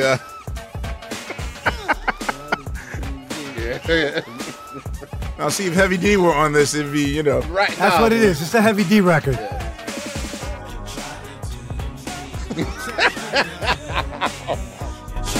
But see, baby, I am not the one that tried to do me. I am not the one. Check this out. Why you wanna live so foul? You know, sweating one for some is not my style. I'm the type to wanna dine in the candlelight, 'cause just one night could be just so right. Your first rip is that I'm never home, and you're sick and tired of being alone. But baby, I got work to do, and ain't no one gonna stop me from being proof. I buy you rings and things and all that good stuff, but you still beefing that is not enough. Let's sit down and discuss it, baby, bust it. Hey, you check my people when I'm still sleeping. When I get out of cars, you're out your window peeping. I think the best thing for you and me is just to play like John Lennon and let it be. You try to do me. You know what? Had the Sil Johnson sample. Yeah, I'm saying that when I got this record, I wasn't exactly fast forwarding it. Matter of fact, I did. There was two. you fast forward. There was two fast forwards It was on that. because There was two. There's two. It was this one and Dance for My Ministry. Dance to My Ministry. Yeah. No, I love Dance for My Ministry. No, that was Were you militant back then? Was that your militant phase? That's Cool Gang joint. No, Earth, Wind, and Fire. Earth, Wind, and Fire. That's what it is. Right. I didn't fast forward Dance to My Ministry. I used to run that I one. didn't like it. All I knew was that I read so this is when I knew the source was the Bible, because when I saw the review, first of all, they got a 5 mic review. And they had a song that wasn't on. They had on that tape. They had a song that didn't make the album. Which one? Which one? It was a song with this girl Jetta said, "Where is Pooh Bah?" And the drums for it became "What's the 411." Wow. No, not "What's the 411." It was the Bismarck drums, Lafayette Afro Rock, and that's why Puff was fucking with Pooh Bah back then. Oh. Where is Pooh Bah? I need that song. John Schechter has it, and that was like his. And when the record Why came didn't out, it he's make like, the record? I have no idea why. Try to do me. There's several songs he did. There's several songs he did that never made the record. Wow. Like there was also the Pete Rock song on his solo album. What? Yeah, you don't know about that song? A Pete Rock song didn't make the... Booba Maxwell. Yeah, yes, sir, honey. In 94. How you living? It's on YouTube. And Funky why? Penguin. I have no... Let me just say this. There is no explaining the Grand Poobah. There's no rhyme or reason. So wait, he had the final say? Weren't you A&R on the records? I mean, I never got the master. They made it in Pete's house on Pete's. Pete used to have the 8-track cassette in the house. And they made it on that. And I had a cassette. It never made it to tape. So you're saying that, okay, when we get to Pete Rock, you're saying that half that stuff was just made on an 8-track? No, I mean, just that was. Pete, but Pete made all his demos like that. And that's why they were so bright. So when he went to Green Street, that's why his records were so bright, because he wanted to match what he's doing in the house on the cassette. Chase the demo. Chase the demo. What Bob Power says, chase the demo. Demo-itis. Wow. So, all right. So the first line of the source review was Brand Nubian is New York. And that just... Did Schechter write the review? I don't know if he did, but it just... Because I haven't even heard of him. But the fact that in the previous source, their summer issue in which, they reviewed a whole bunch of records, and America's Most Wanted got a 5. It did? So okay, they it, though. That record's they great. reviewed like 30 albums, and the only 5s awarded was People's Instinctive Travels, America's Most Wanted, Ice Cube, Tribe Called Quest. Wait, let's go back. Is People's Instinctual Travels a 5-mic record? No. Midnight Marauders at the time, I think at the time it came out, it was just so different from what it came out. Even when it came out, it was. Not to me. Like it's actually my least I favorite tried to tribe sign album. them, but it's not my I least agree with you favorite. there. I agree It's with my you least there. favorite tribe album. What about Beats, Rhymes, and Life and the Love Movement? Let's get real. Beats, Rhymes, that was an album I didn't know people hated until I got on the internet. Right. I was bumping Beats, Rhymes, and Life. Same. Somebody had to. Oh, here you go, Then again, man. I bought Shazzy, so hey, I mean, see, I'm saying. you know what I'm saying? And he killed me. I made Shazzy. So, and no disrespect, those records are good records. They're just not as good as Midnight Marauders and Low End Theory. You know, because their bar was so high, they're competing against themselves. But here's the thing, though, because even on OK Player, they had one of these, like, okay, 25 years later, how does this hold up? And when it came time for All for One, people were like, no, this is definitely not a 5-mic record. And I had to, my defense was that All for One was beyond the music. It was more the lifestyle. I would give it, honestly, I wouldn't give it a 5-mic.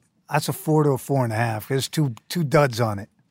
5-mic record has no duds. See, he's coming from a technical standpoint, and I guess the industry standard has sort of Stockholm syndrome me to now make the product of the artist more than just the album itself. Right. Yeah, a great record doesn't have to be a perfect America's Most record. Wanted is better than One for All. I can ride with you on that. So is the first Cypress album to me. You know what? I'll give you that one too. Wait, are we about to have? No, we ain't going there. We've yet to have the. Because Midnight Marauders better than One for All too. So is Low End Theory. But it's a matter of significant subjective. importance. It's all subjective. Yeah. The thing is that you're right. You're right. No, You're right. That's just how it is. I don't think there's a particular song or whatever, but it's just the meaning of All for One. I mean, in one fell swoop. I mean, even all right. Take it this way. Even a record like New York, New York by the Dog Pound. Right. And in the first 20 seconds of them mocking what they think New York is, their first reference is, yo, what's up, God? True indeed, God. Yo, peace, God. Like making fun of 5% rappers. I think Brand Nubian's image and aura was more important than All for One. I get it. Nah, you're right. It's a capsule. It's a capsule picture of New York at that time period, the gods and earths. And, well, wait, I gotta ask you, how as a white guy? Yeah, I was like, that was my question. I have Jewish white guy. Yeah, I'm about to say, that's the question. That was the question. I'm like, how did you? Because I remember, I think what you're saying is true for me. Because I came up in the South, so I'm in North Carolina. So for me, All for One was the first album that I remember really hearing and seeing, the gods and earth and the 5% terminology and like, okay, well, what is that? And I remember the Wake Up video where they had like the white man as the devil and shit. Like Fab Five Freddy did that video. Oh, okay. And it got banned from MTV. It did got banned. Think about that. Think about that. His own show. His own show banned it. His own show banned this video. It was just learning the terminology and all that. I mean, that was my first I was like, what's crazy is that I did the remix version, Wake Up's the original version. And they did that other version second, and that version was actually better. Yeah, the Roy Ayers joint. Yeah. That one was way better. Oh, you were the Nightlighters. The Nightlighters. Yeah, Okay. yeah. So my version's really the original version, but they wanted to run with that one, and there was no arguing with the gods. And the one thing I'll say about their version of that song, it did not knock in a club. Didn't hit. It was thin. All right, their mixes. Oh, wow. How?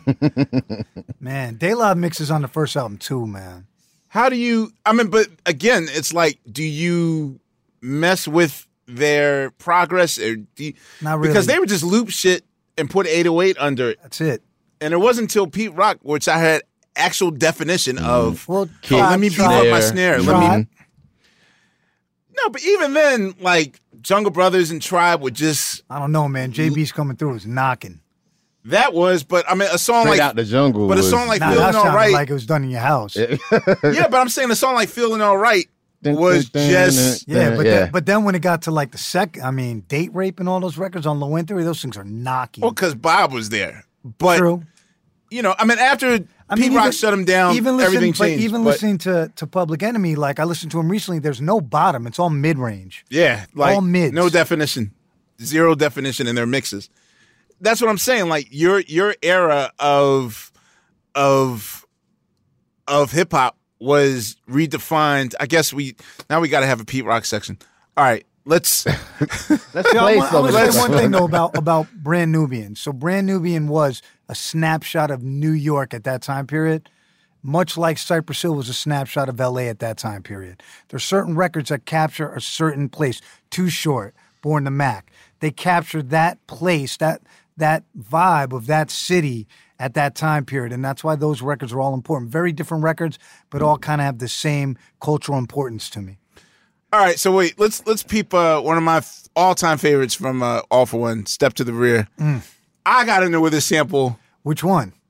The end. Whoa. Sesame Street record. No. Yes, it's Wow. Bert and Ernie singing. No. Yep. Full circle. Here we go. Okay. Everybody step up to this. Sing my song. Step up to this. Sing my song. Step up to this. Sing my song. Hey, yo, stud bustin'. Step to the rear, Grand Poo is on arrival. Raised in the ghetto, singing songs called Survival. Running around town, giving all the girls pooba snacks. I wouldn't try to steal a style, you just might catch a cardiac. Figured the way to get paid is to grab the mic rehearsal. Smooth as Jermaine, so honey, don't take it personal. There's no need in trying to diss this swinger. Baby, all you catch is 2 snaps up in the finger. The Babalu, bad boy, a threat to the paranoia. Try to step to this, it's void. A new hit from the Grand Man, work nights like the Sandman. Game for a work in case I gotta stomp her head out. Plus it is a trick that's not up my sleeve. It's possessed with finesse and it works when I breathe. Paid in the shade with the A as the grade with the papes that I made from this trade. So get hip to the grip, you know where to slide the chips if you wanna cash in on the wins. Grand Puba and I love to hit skins. And you know what? I've got a song to sing. Oh, baby! I've got a song to sing. Here we go. I've got a song to sing. Oh, baby! I've got a song to sing. Follow me now. Okay, everybody. Okay, everybody. Okay, everybody. Okay, everybody. Okay, everybody. Yeah. Dog, I used to make pause tapes a pause tape was before looping culture with Serato and other devices today.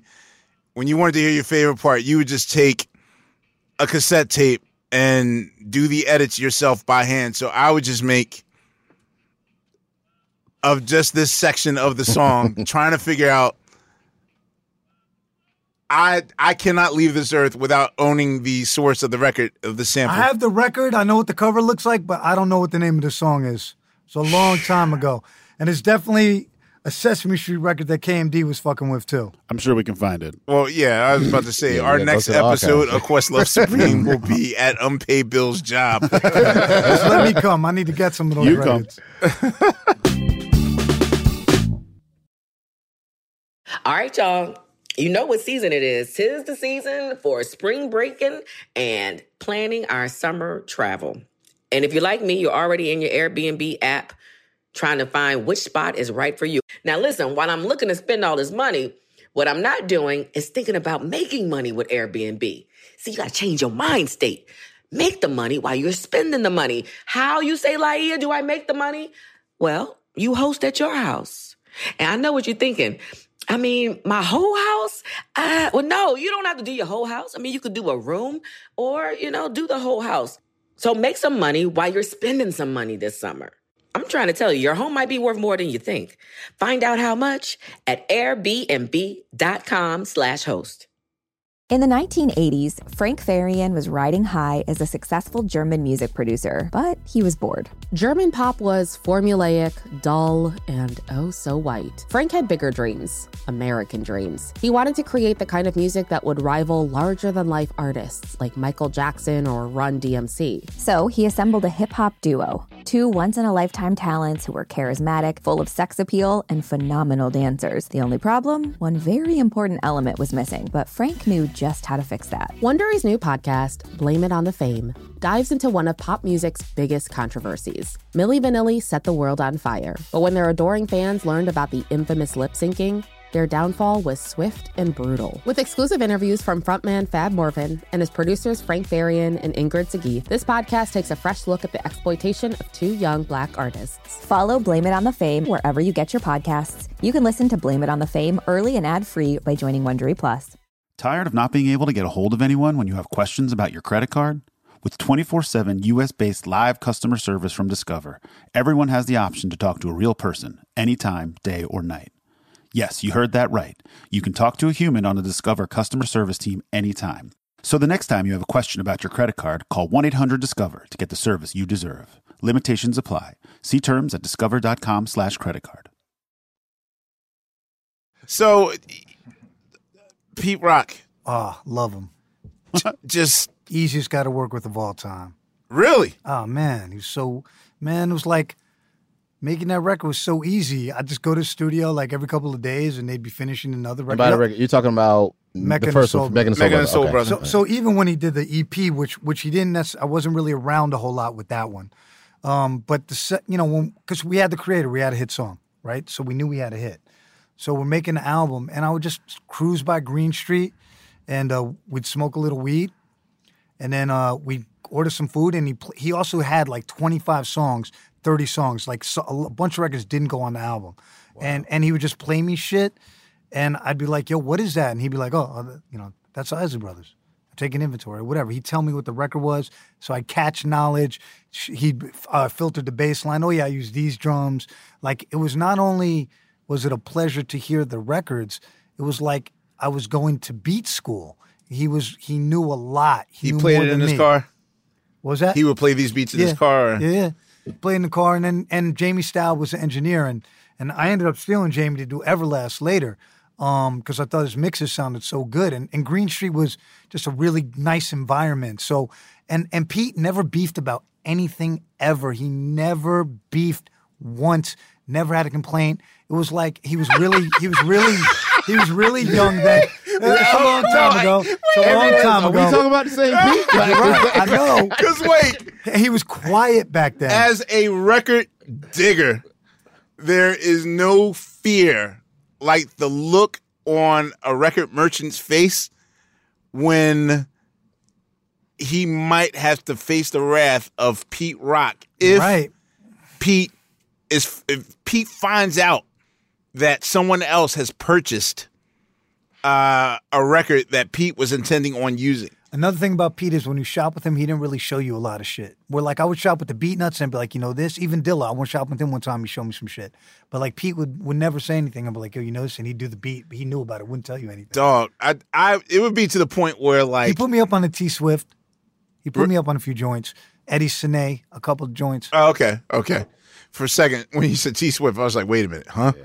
Wasn't she like 3 years old back then? No, I'm playing. I'm playing. Taylor. That took me a second. No. I'm just saying. Know the record. The Jimi Hendrix? Yeah. Are You Experience joint, the drums? But I'm saying that I would go to places and I'd be like, all right, we're the good records hiding. And they'd just be like, I said, what, Pete? It's like, yeah, you know. And then it'd be a time where like maybe a month or two go by and be like, did Pete pick up the records yet? And they'd be like, well, and then that's how I'd be like, here, I need these records. Yo, Amir, I went to his house one time in Spring Valley and he let me look at his record collection, and every record I had, he had doubles of damn near, and he had everything to the point where I wanted to give up. I was like, God damn it. He would notoriously actually buy triples and quadruples of so records no one else could get stuff. So that no one else could get the records. But he gave me some records too. I traded doubles with him a couple of times. He also I helped him out a lot, so but he was a pleasure to deal with, man. And I always hear people like, he may get a difficult tag now and again, but he was really cool back then, and he didn't smoke a lot, and I was a mad pothead, and I started getting him high a lot. He was like, you got that? We started smoking. You talking about Spring Valley, New York, Rockland County? Yeah, that's where he lived. That's where he had his first house. And I don't know if you guys know this, that Puba wrote The Creator. He wrote it for beats. He didn't get paid, and he also wrote what's the other one Pete's rocking on it? He's rapping. Oh, Soul Brother Number One. Soul Brother Number One. Wait, can we play that real quick? Yeah, that song's great. Boss Bill looking at me like, you better play that song. He's a sweet soul brother. Soul.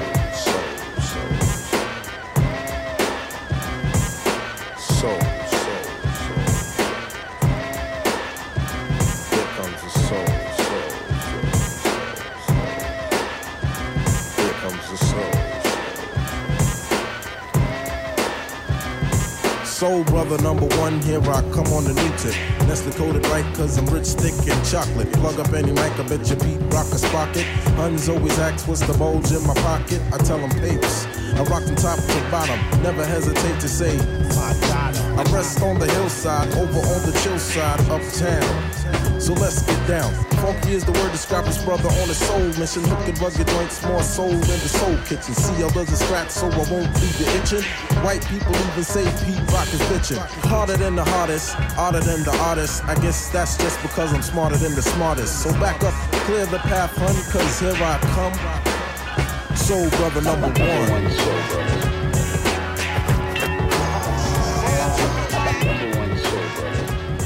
All right, so I just realized that the Number One Soul Brother sample. Sweet Sweetback.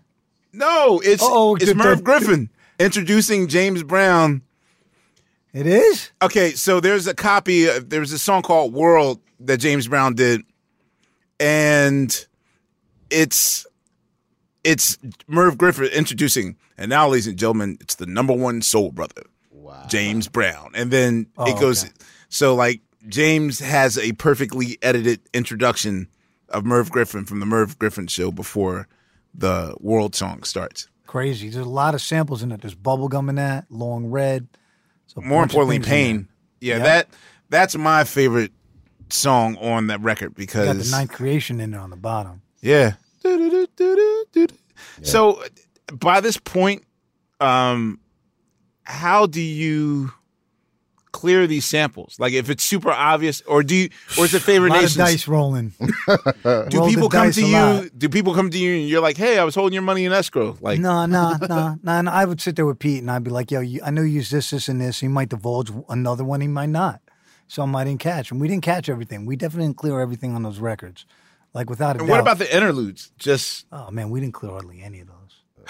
Those were the I'm sure there's been, everyone knows everything now, so I'm sure he's had suit after suit. Well, I'll tell you what's crazy. Step to the Rear, Elektra Records cleared Tramp by Lowell Folsom, and it's not Tramp. And they did that retroactively. Wow. And I'd already had a publishing deal, and they were like, hey, there's a claim against one of your songs. I was like, that's not what that sample is. Because it's the Marquis.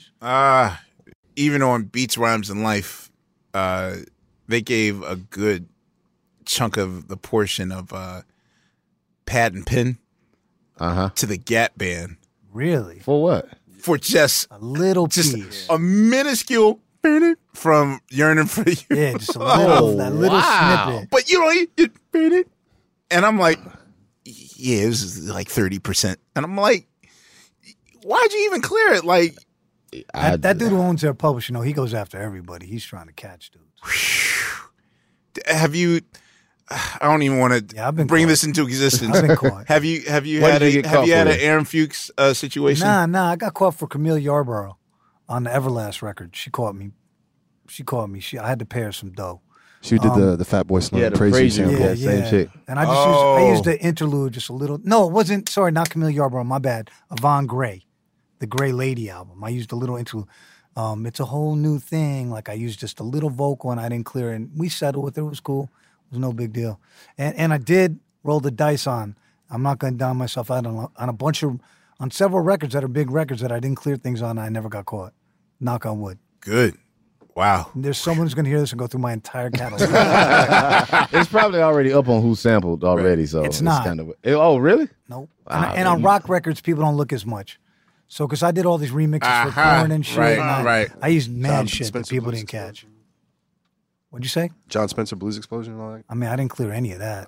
And, there's something real prominent in that one. So, go sue John. I didn't have no publishing. So it's a I miss remix. touring with those guys. Like, we went on the Beastie Boys tour with John Spencer Blues Explosion. They're in Orange, right? When they had the Orange. That's when they were banging. They were a great band. Old Russell Simmons on drums. Man, that guy, he hits hard.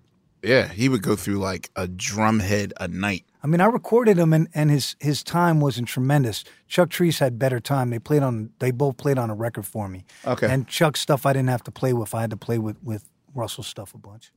Wow, you know about the legend of Chuck Treese? That's my man. I used to skateboard with him. Mick Rad. Yeah, Chuck Treese is forever 19-year-olds. Yeah, that's my man with the green eyes. Yeah, that's the man. Great dude.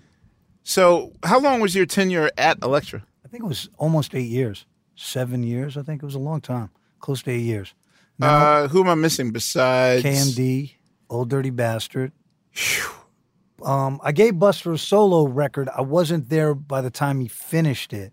But after Leaders flopped, and even when they turned Leaders in, the first album or the second album? Yeah, second album. Flopped. First album was a hit. Well, I was about to say, the second album was very disjointed. I sent them back in to do it again. They didn't want to do it. When I wanted to go do the second album, I actually pulled Tip in. And I said, "Yo, you should be the executive producer and just oversee it because there's too many moving parts. It's chaos." And Tip was down, and I pitched the idea to those guys. And Buster wanted to do it, and the rest of them didn't. And that's when I knew that Buster was... Why would they go against their own interests? Because they said, "Yo, Tribe stole the East Coast stomp from us."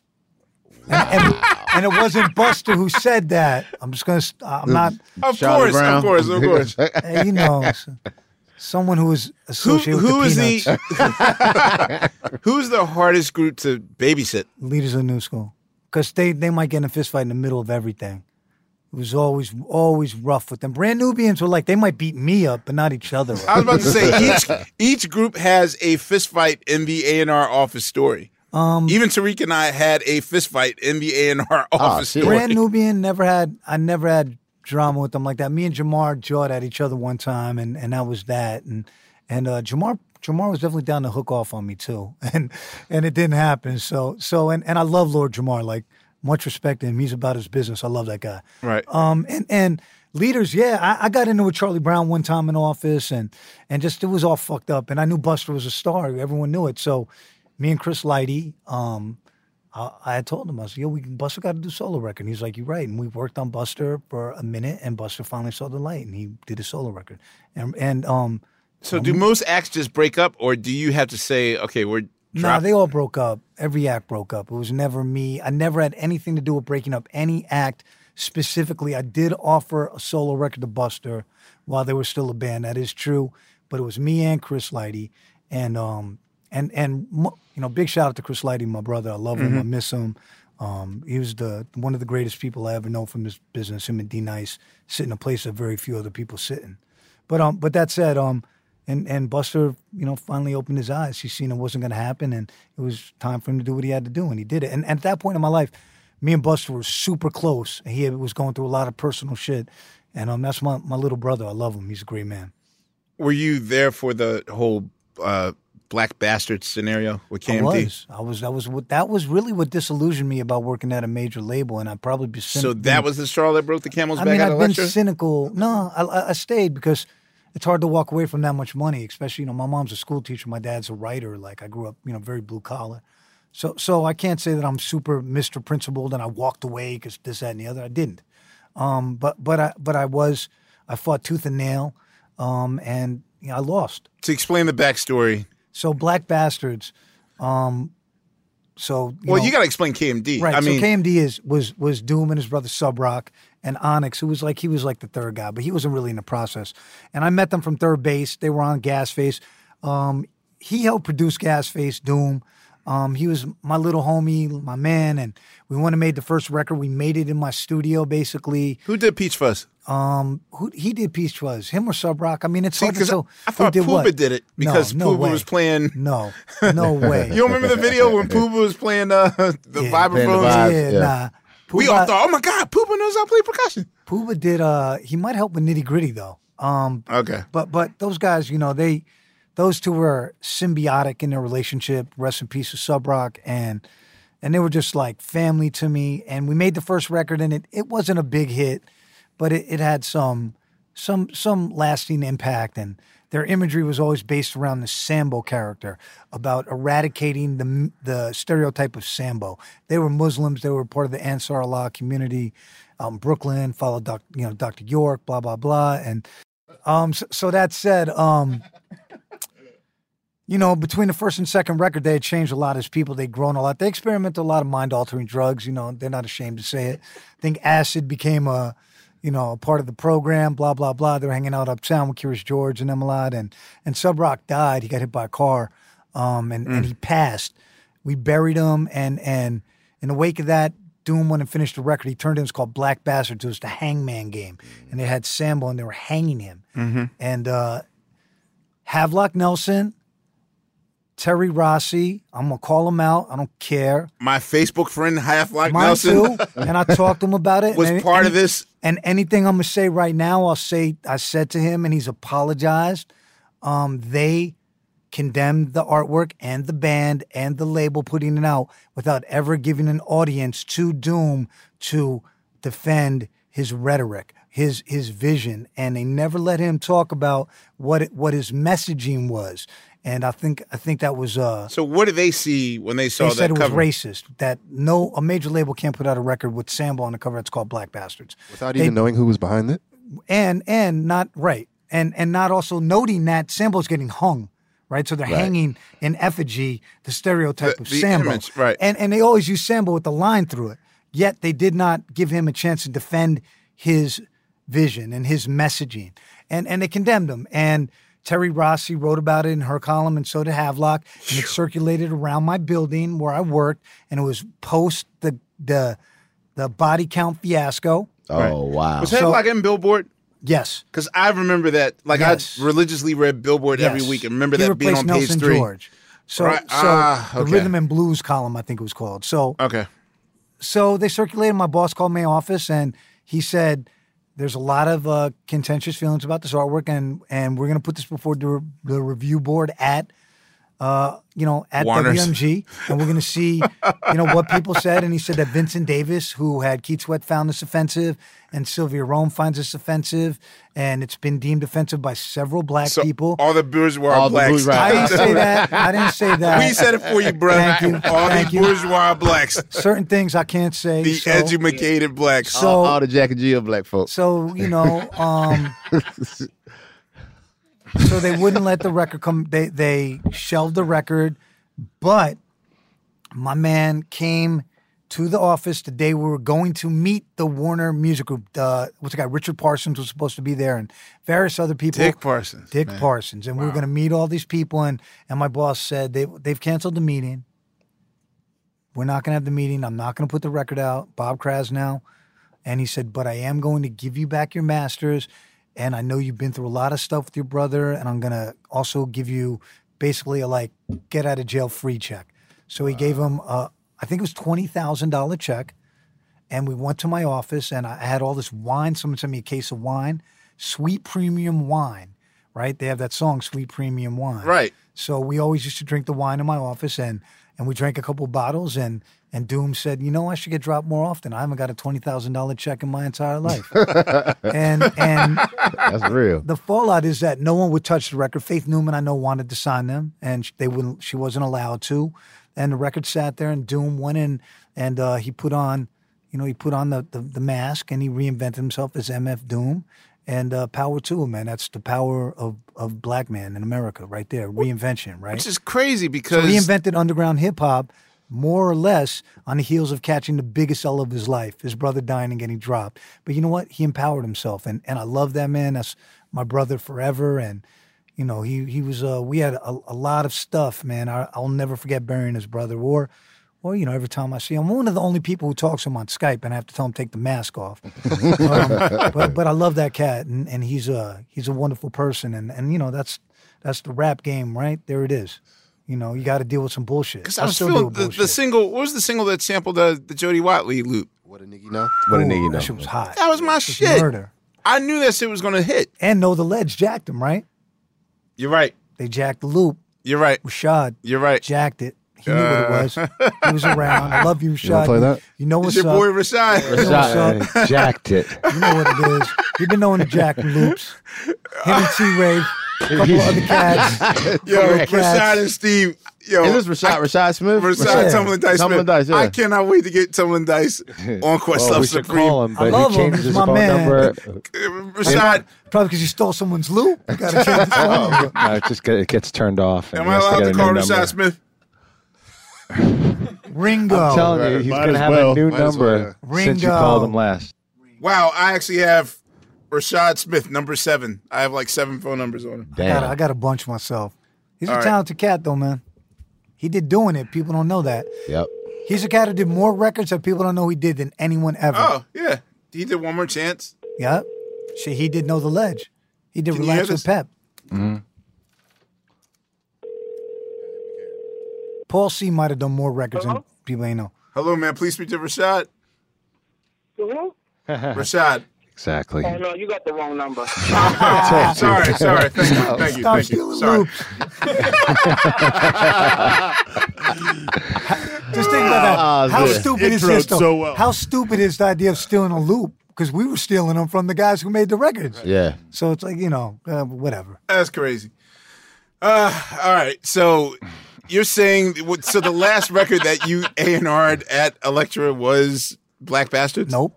What was... All It was Dirty dirty, Bastard. right? It was dirty. Yeah. It was first. Yep. 30 and the second Pete Rock.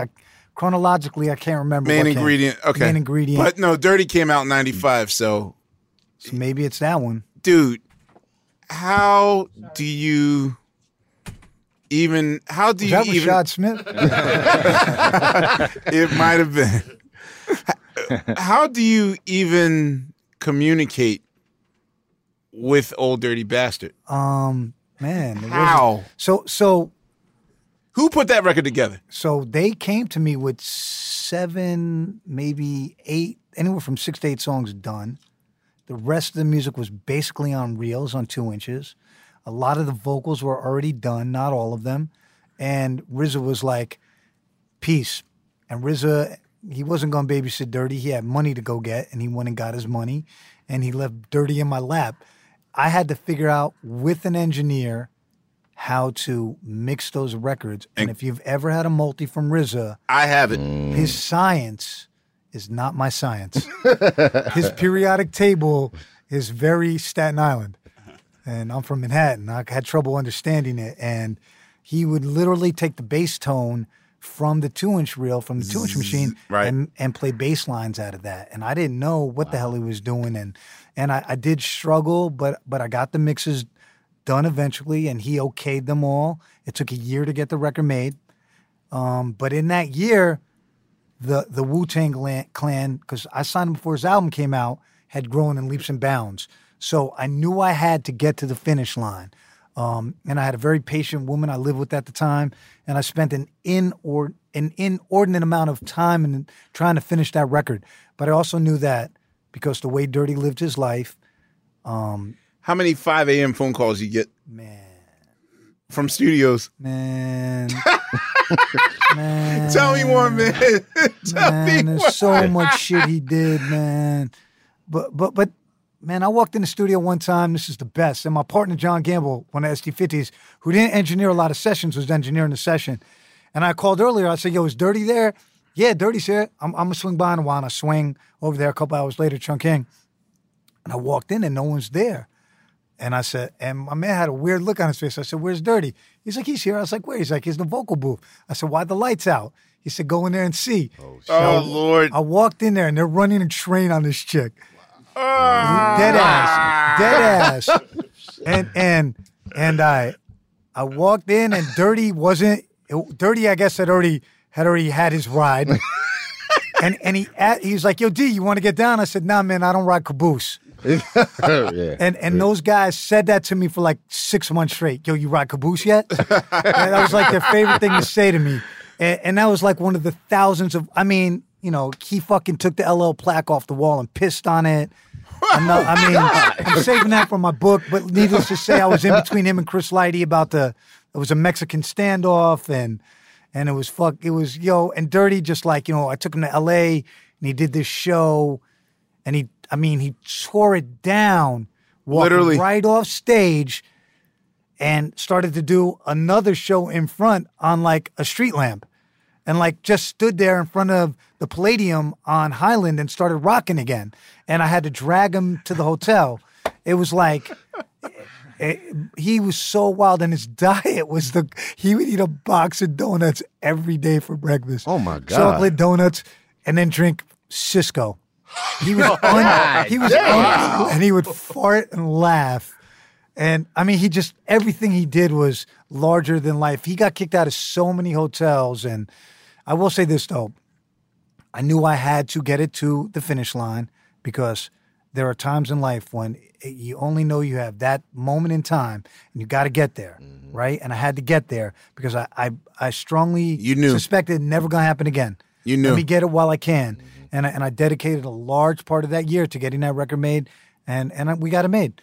And True Master and Dirty got in a fist fight at the mastering session.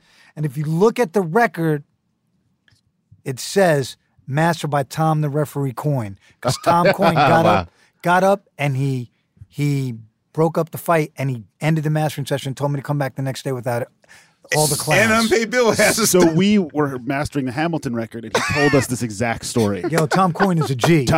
He's a G. Yes, he is. Yeah, I love that man. I know him he had for on a his long boat time. shoes, ready to go golfing. And he's always. telling us about he's that. the least hip hop dude who mastered the most hip hop records. Oh, hell yeah. Unbelievable. He should be on the show, too. Tom Coyne's He's story ill. He's of... the illest. Tom Coyne told me a story of how when he mastered Only Built for Cuban Links, they stopped at mid-master and said, yo, we got to put some killer interludes on here from the movie The Killer. The Killer, right. But none of them had, the technology wasn't out back then to go on the internet. So they're just like, wait, I'll be right back. I'm gonna run to the alley and get my killer tape. And Tom Coyne's like, well, he's like, they left for 4 hours, came back, got the killer tape, but there's no television to watch it. So they just had a VCR with no TV. They hook it up, and they start acting out the entire movie. They literally act out the entire movie.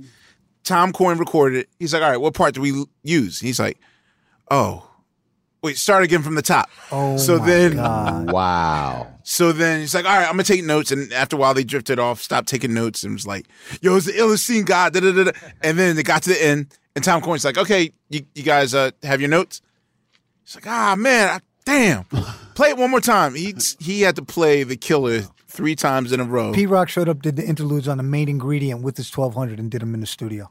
Really? Right out of it, right to mastering, right there. Laid it right there. That Incredible Hulk joint, he did that right there. He said, yo, I got to add this. Tom Coyne gave me that look like, you again? Tom Coyne, man, he's a master of patience. I've seen he did so many of my records, and he was always my dude. I've seen Old Dirty Pro Tools, and it's a mystery on how that, just to hear it in its naked form, especially with his vocals, there's at least 8 or 9 tracks. You can hear the punches. I mean, on the record, like, you can hear them, like, totally. I mean, on all the Wu-Tang stuff. Like, there's a Brooklyn Zoo where it's and I'm trying to figure out, how did y'all cut and paste this record together? Shimmy Shimmy, I tried to get him to do a second verse for months. Mm-hmm. He would not do it. He was like, the backwards thing. He did it backwards, and I walked in the studio and said, yo, I did Shimmy Shimmy. And he played it, and I was like, you motherfucker. And then he was like, yo, Q-Tip did it.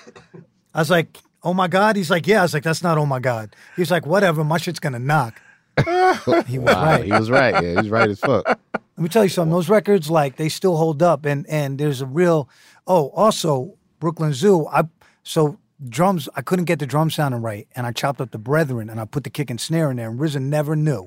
He never you went knew. And beefed it up? Yeah, I just put the kick and snare in there because I couldn't get the drums to sound right. So if you listen to it close, you clearly hear the Brethren snare in there. Oh boy, the Brethren, which it's been in hundreds of records I made. So why did you, after that record, then why did you leave Elektra? Sylvia Rhone was my boss, and I don't think she necessarily liked me. I can't say that she was a fan of Dante Ross, and you know what? I can't blame her.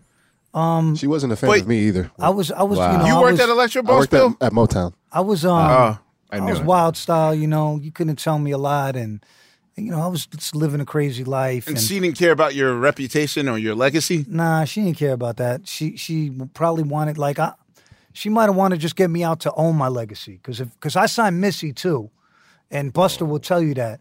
So I did a deal with Devontae Swing, and she hated that deal. So she dropped Missy when she was in Sister and signed her again.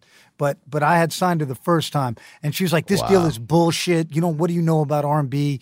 And she would really talk.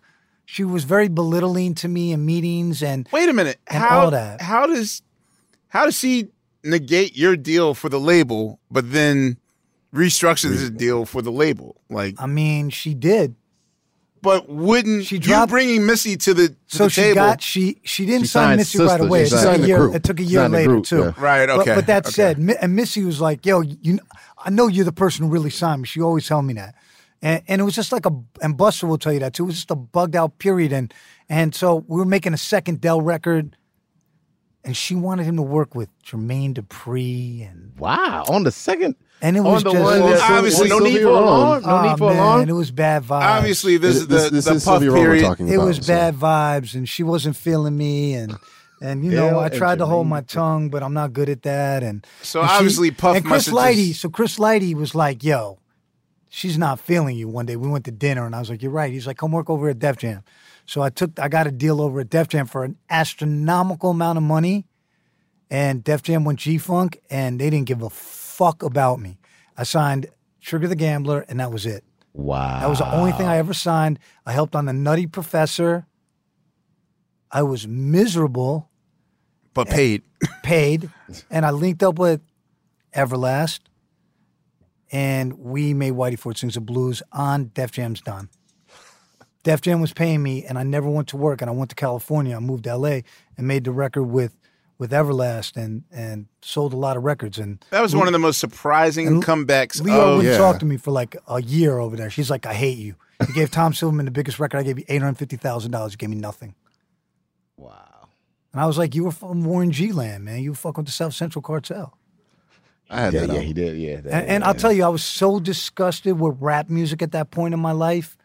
Like, I was so disgusted by where it was that I was listening to Radiohead and Massive Attack and DJ Shadow and, you know, whatever, Oasis and all kinds of rock music. I grew up, you know, like I was a teenage punk rocker, so I had an affinity for that stuff. I played drums a little bit. And I just like, you know, our minds were in different places. I was in the Soundgarden. I wasn't really, like, I wasn't juiced on where hip-hop was. I didn't like Foxy Brown, straight up.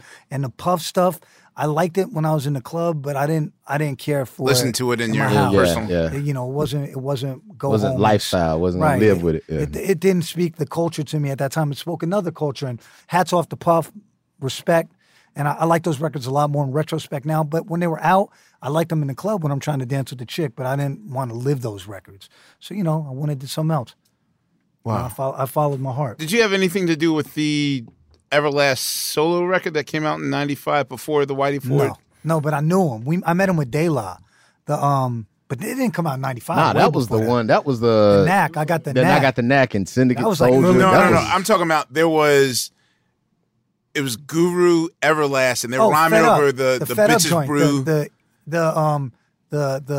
Gangstar joint. Oh, Fed Up. Fed Up, yeah, but the remix is play the remix. The remix is the joint with the Jean Jacques Perry.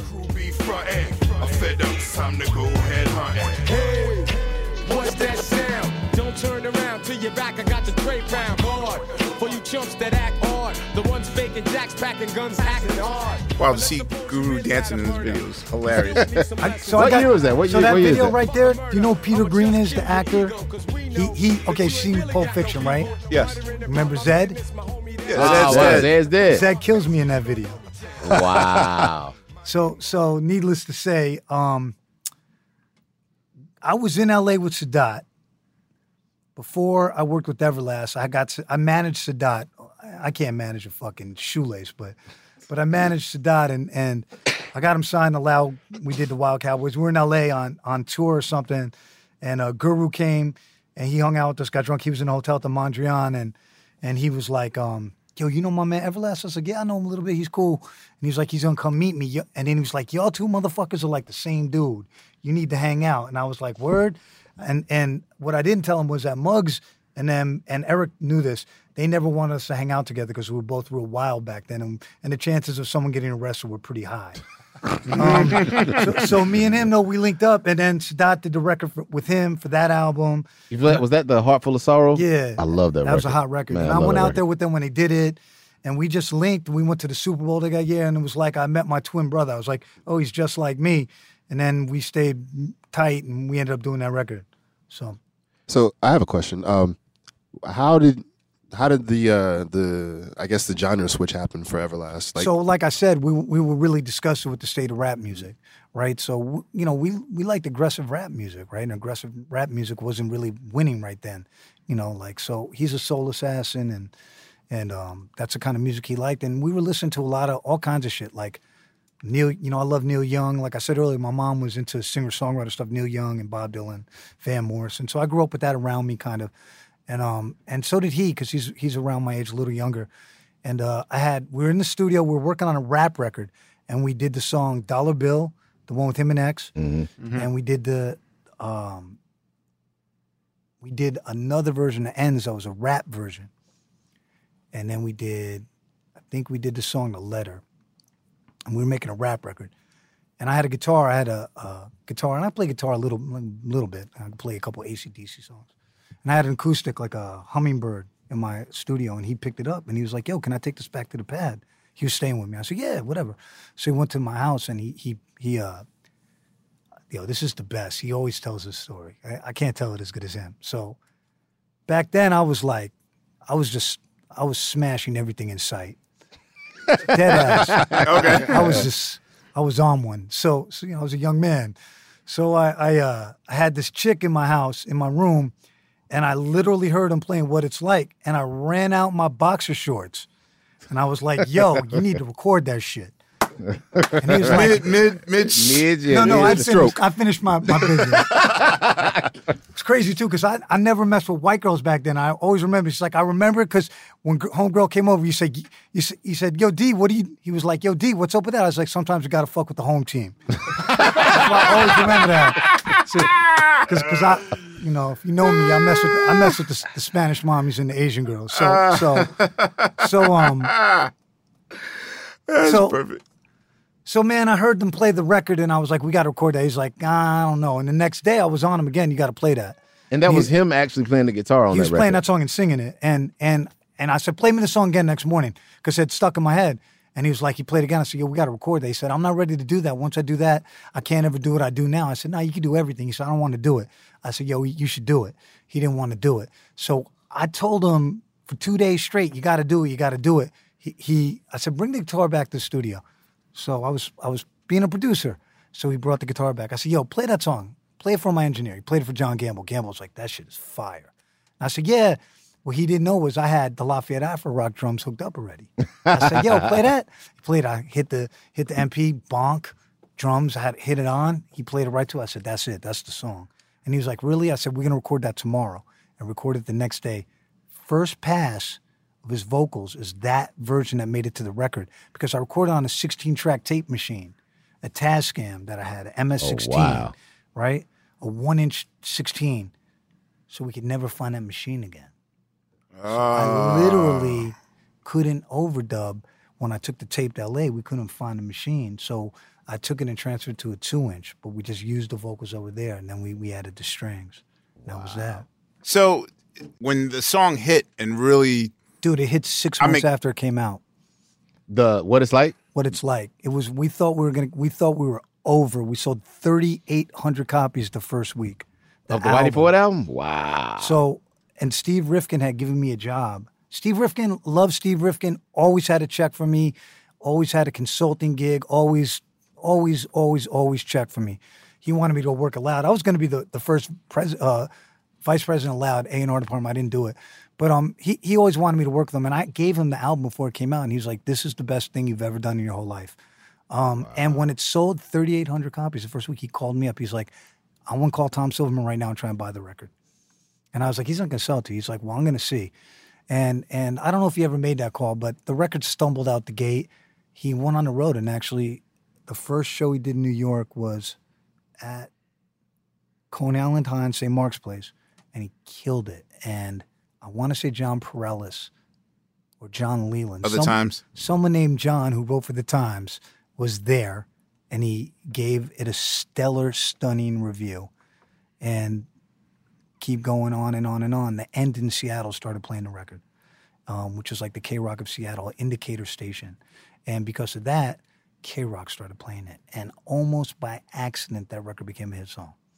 And it was 6 months. I remember the week going into Christmas, I saw Jeff Fenster, and he said, you sold 70,000 albums this week, Dante. And I was like, really? He's like, yeah. He's like, that record's a huge record.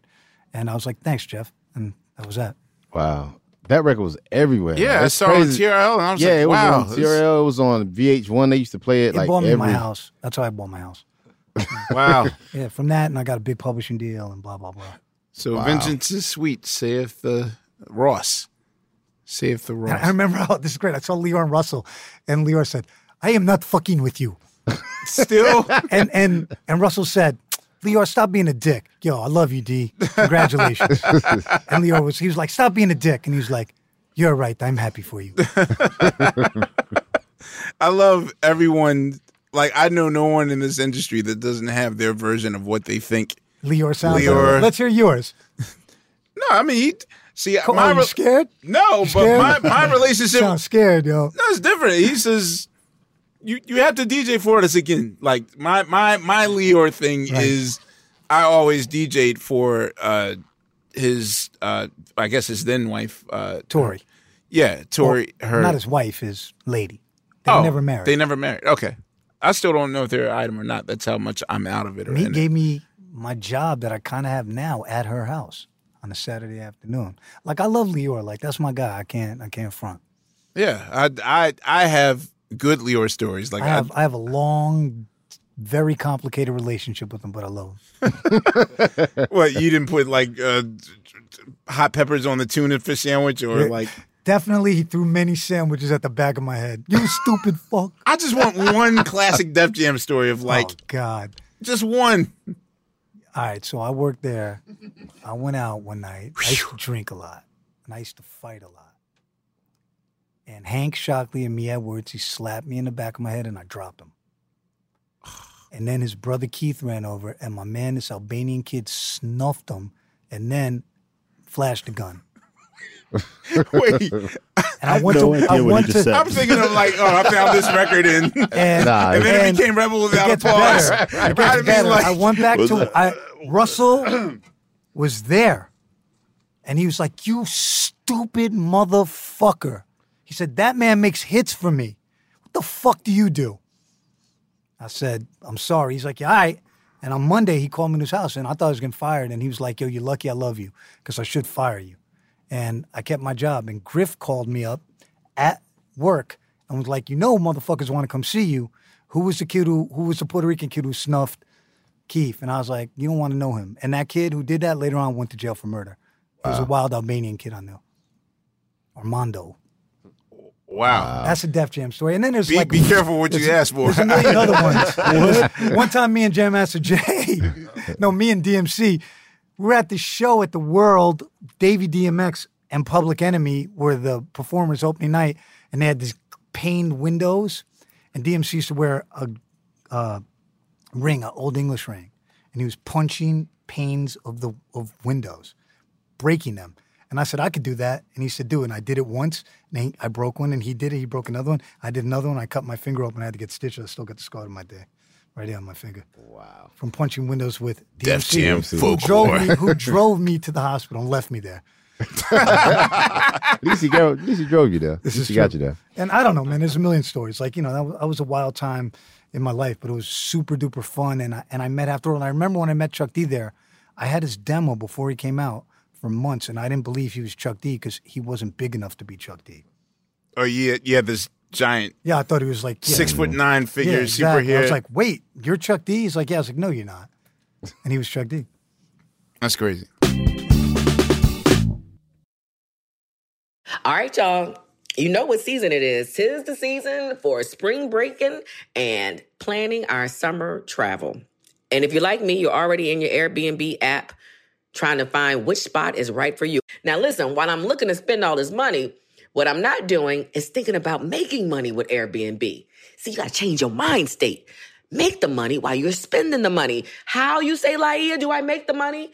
Well, you host at your house. And I know what you're thinking. I mean, my whole house? Well, no, you don't have to do your whole house. I mean, you could do a room or, do the whole house. So make some money while you're spending some money this summer. I'm trying to tell you, your home might be worth more than you think. Find out how much at airbnb.com/host. In the 1980s, Frank Farian was riding high as a successful German music producer, but he was bored. German pop was formulaic, dull, and oh so white. Frank had bigger dreams, American dreams. He wanted to create the kind of music that would rival larger-than-life artists like Michael Jackson or Run DMC. So he assembled a hip-hop duo, two once-in-a-lifetime talents who were charismatic, full of sex appeal, and phenomenal dancers. The only problem? One very important element was missing, but Frank knew just how to fix that. Wondery's new podcast, Blame It on the Fame, dives into one of pop music's biggest controversies. Milli Vanilli set the world on fire, but when their adoring fans learned about the infamous lip-syncing, their downfall was swift and brutal. With exclusive interviews from frontman Fab Morvan and his producers Frank Farian and Ingrid Segui, this podcast takes a fresh look at the exploitation of two young Black artists. Follow Blame It on the Fame wherever you get your podcasts. You can listen to Blame It on the Fame early and ad-free by joining Wondery Plus. Tired of not being able to get a hold of anyone when you have questions about your credit card? With 24/7 U.S.-based live customer service from Discover, everyone has the option to talk to a real person anytime, day or night. Yes, you heard that right. You can talk to a human on the Discover customer service team anytime. So the next time you have a question about your credit card, call 1-800-DISCOVER to get the service you deserve. Limitations apply. See terms at discover.com/creditcard. All right, the blind test. All right, what we do is we play you songs, and you give. Do I have to be blind? No. It's like downbeat. Okay. We'll randomly play you stuff that's significant to your career, or just to get your taste on things, and we'll see what's rate up. That record? No, you don't have to rate it. Just talk about it. Okay. All right. This one should be very interesting. We'll see how much you know about your own history. That's homeboy shit. I didn't even know that. That opening note is Dirty's joint. Did you know at the time it was? I didn't. I didn't know it till just now. You just figured it out right now? I just heard it right now. I was like, oh, that's Dirty's joint. I didn't even know. I never knew that. Yeah, it's probably the greatest sample reveal. I had no idea. J-Rock. I'll give a shout out to J-Rock for... Yeah, like... Wow.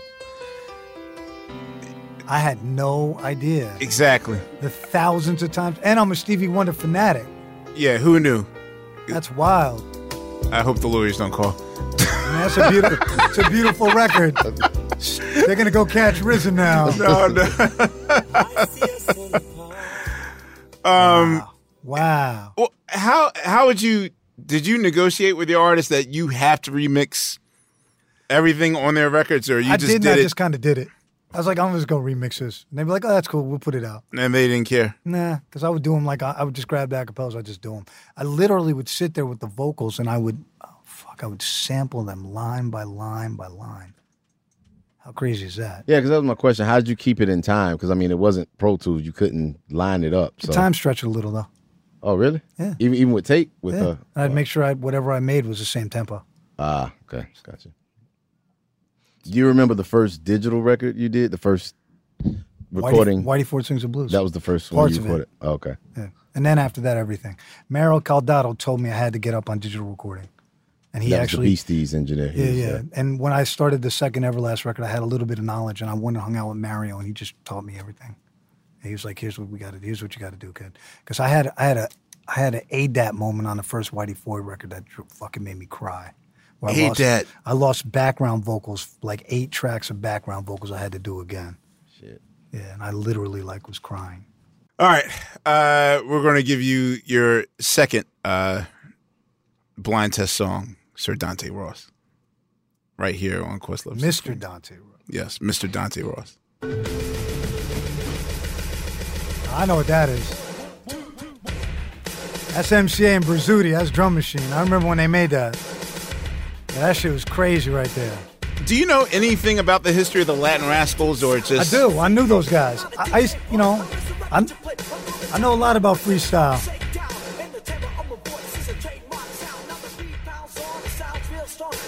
MCA was ill. Yeah, why this song never took off on Def Jam, I'll never know. Yeah, right? It's bugged out. Brazuti. Who was Brazuti? This guy, Jay Burnett. He was one of the engineers of Chung King, and the Beasties. Well, Mike and MCA lived in his building on Christie Street, 69 Christie Street, with the Chinese Ho House in the first floor. They called the song 69 Christie. What was the significance of it? There was Club 69. It was right there, 69 Christie Street, and they had this Chinese gangster who was the landlord. He'd be like, "Yo, boys never come to Club 69. Come on, come and hang out." And we'd always make fun of him. We'd always do his voice. And there was this place. It was like basically there's a whole house on the first floor, the Chinese club, and it was like what do they call fucking sweatshops.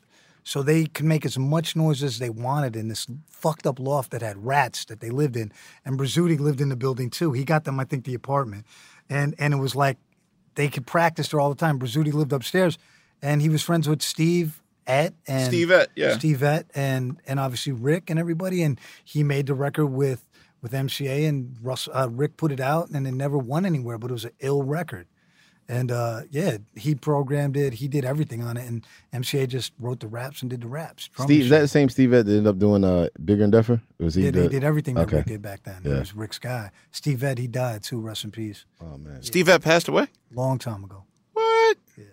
Long time ago. Steve Ett his engineering, man. Just think about how great the Beasties record sounds and how great Raising Hell sounds. He was a beast. LL, he's a beast.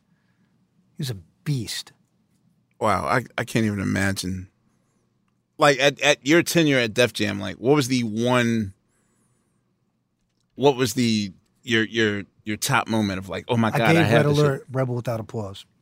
I gave him the test pressing, and he played it like. What was the reaction when you first heard that record? It was in the Latin Quarters. I hadn't really heard it. And he played it, and he was like, "Yo, this shit is ill." And he played it about 45 minutes later, and the club jumped off crazy. And I was like, "Oh my God, that's a hit record." I was like, "That's a hit record." Well, another great memory at Def Jam is I tried to sign Boogie Down Productions. So I brought them in, and it was Eric B was there, Rakim, no, just Eric B, Russell and Lior, and Scotty Morris was there. I think D was there, but he never remembers this. And Karis One was like, they were like, "Yo, we don't want to be on Def Jam." Why? Karis was like, "Yo, I'm deaf. I don't need the Def Jam. I already got that." Like he didn't want to fuck with them because he didn't trust them. He just was paranoid. So he didn't trust them, and we didn't get them. And if you notice, he took shots. He was always taking shots at Run DMC. He took a shot at Run DMC. He took some shots, and I think that has something to do with it, too. Yeah. He didn't want to fuck with them. And he was, he was salty with the Juice Crew. He was trying to just, he was ready to go out. He was ready to whatever at any time. But in his head, he thought it was better to be on B-Boy Records than... No, so here's what happened. They knew that they could get out of the B-Boy Records contract that had been voided. So they were a free agent, kind of. And then Scott got killed. And then we had another meeting with Karis One. And he said, "I'm not really trying to sign here, but you should sign my man D-Nice." And we didn't sign D-Nice. Wow. And Karis One signed the Jive. And I remember there was a lot of confusion because George Hinojosa was saying he managed them and he didn't manage them. And I think there was a little problem over that. Before I do the last record, are there any other near misses that you could have signed but you didn't? So many. Das Effects, I didn't sign it. I had it. The first album, Dead Serious? The biggest miss I ever had was Tribe Called Quest. I left my job at Tommy Boy with the intent of signing Tribe Called Quest and Brand Nubians and the DOC at Elektra Records, and I lost 2 out of 3 of them. The DOC? DOC. You had a relationship with Dre to do that? Or Jerry Heller was in my office with Dr. Dre and Michelle A. and Easy, and they wanted to bring him there because they had a song called Bridget that they wouldn't put out. If you've ever heard it, it's out there on the net. It's a filthy record. It's amazing. Bridget was a dumb hoe. Bridget was a dumb hoe. Bridget. I think she fucked the midget. Bridget. It was wild. This is a wild record. So, and it's all about them running the train on her. Right, NWA and her, right. and how do you explain this to Tommy Silverman? So Tom didn't want to spend the money because it was a $175,000 deal. He didn't want to spend it. I went over to work at Elektra. I tried to get the deal, and they thought they could get out of East-West deal. My lawyer, Gary Casson, said, "We can't compete against one of the labels in Warner Music Group. We can't go and do this." And my boss told me, "Jerry Heller, don't trust that guy." I remember him told me that. He's like, he's not trustworthy. Wow. And when I read Jerry's book, he told a story and omitted me from the story and told a bullshit version of it. But that's okay because Jerry Heller's Jerry Heller. Right. And I have no bad feelings for him. But he didn't tell the truth. And I didn't sign that. And Tribe, I had $300,000, which was a gang of loot on the table back then. It was. And I think I went up to $375,000. And they signed the Jive and they gave up half their publishing. Oh, and they didn't know the game back then. And Chris Lighty, for years, I'd be like, "You could have kept your publisher," and that should have been my group. And yikes! I have a long, intricate history with those guys, and it was like, and me and Chris, remained very close friends throughout all of that. And those were bands that I lost. There's some others along the way. I lost stuff recently, even that did well, and. There's a bunch of stuff I've lost, but those are ones that really stick out. And Das Effects, honestly, I didn't believe in it. I was like, I don't believe in it. I was like... You thought it was novelty? Thought it was novelty. I lost Souls of Mischief. I signed Dell, and I should have signed Souls. And I didn't sign Souls because Stretch Armstrong and Daddy Reef worked at Big Beat, and those are my sons. And I was like, they were like, "We want to sign Souls." I was like, get that. Kind of how Maddie gave me Dirty, and Sophia stepped in and got it. Yeah, but that was supposed to be on Big Beat. Souls was supposed to be on Big Beat? Yeah, and I should have signed them. I didn't sign them. And they had 93 too on the demo and all that. all of that. So were you behind Artifacts? Were you on Nah. BB? That wasn't you. Okay. Nah, that was Reef did that. I didn't do that. What else did I miss? Those are noticeable misses. I tried to swing third base to Tommy Boy, and Tommy Boy didn't like him. They didn't want to sign him. I helped make third base a group. Was Sam Sever part of like your Stimulated Dummies clique? No, but he was my man and shit. He was my boy, and he showed me how to use some equipment, and he borrowed a few records here and there, and he put me up on the Ultimate Breaks and Beats, and he kicked some knowledge my way. He was definitely younger than me, but like my mentor on some levels. What would you use? Like a 1200? 1200, and then we went to the MPs. An SP 1200 drum machine? That's the one. That's the box. I mean, you know who the master of the SP12 was? Wait, what are y'all laughing at? I just got to big up someone who no one talks about, Paul C. He was the master of the SP12. Did you know Paul C? I knew him well. He's my man. That's probably how I know Large. And the other day, Large gave me the biggest compliment. He said, yo, when it comes to like beat knowledge, I always held you up there with Paul C. And I'm always like, damn, because he's the king of kings. He showed me, he's the one who told me buy every Get Out My Life woman.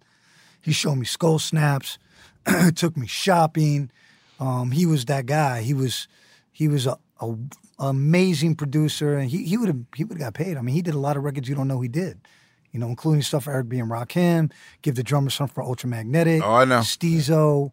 Oh, wow. It's my turn. He did It's My Turn? Wow. He did It's My Turn. He did Let the Rhythm Hit Him for Eric B. and He Rakim, did right? Let the Rhythm Hit Him. He did he did Do the James. He did Do the James? Wow. That was his kick? That's him. And they killed Impeach the best to me. Oh, my That's the God, hardest. yes. He did all those records and he mixed them in a room that was about this big. He was a nasty, nasty, nasty motherfucker. So was he primarily an engineer? Engineer and a producer and a digger. He was a serious digger. For real, real digger. I heard the legend of Paul C. 1990, right?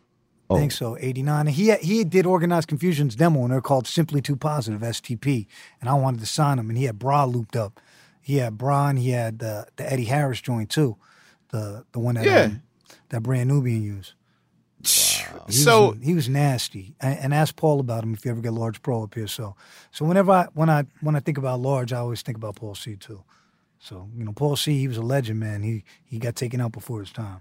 Well, the last record, I'm just, of course he signed LONS, but it's something about this album that just. Big, large. Oh, this. Yeah. Big, large. Nasty, large. Big, large. Robust, large. Big, large. I miss his Buster goes solo because of this. Yes. His man Backspin did this. Really? Backspin was ill. I don't know what happened. He was bugged out. Feminine fat. Feminine fat. Feminine fat.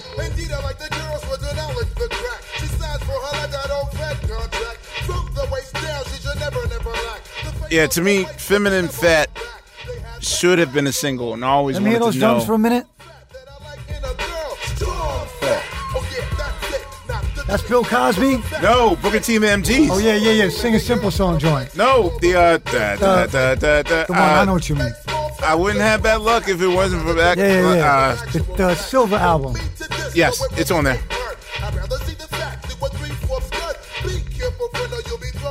That's a. That's the question. I play this to ask you, why was this not a Because the single? rest of the band wouldn't go for it.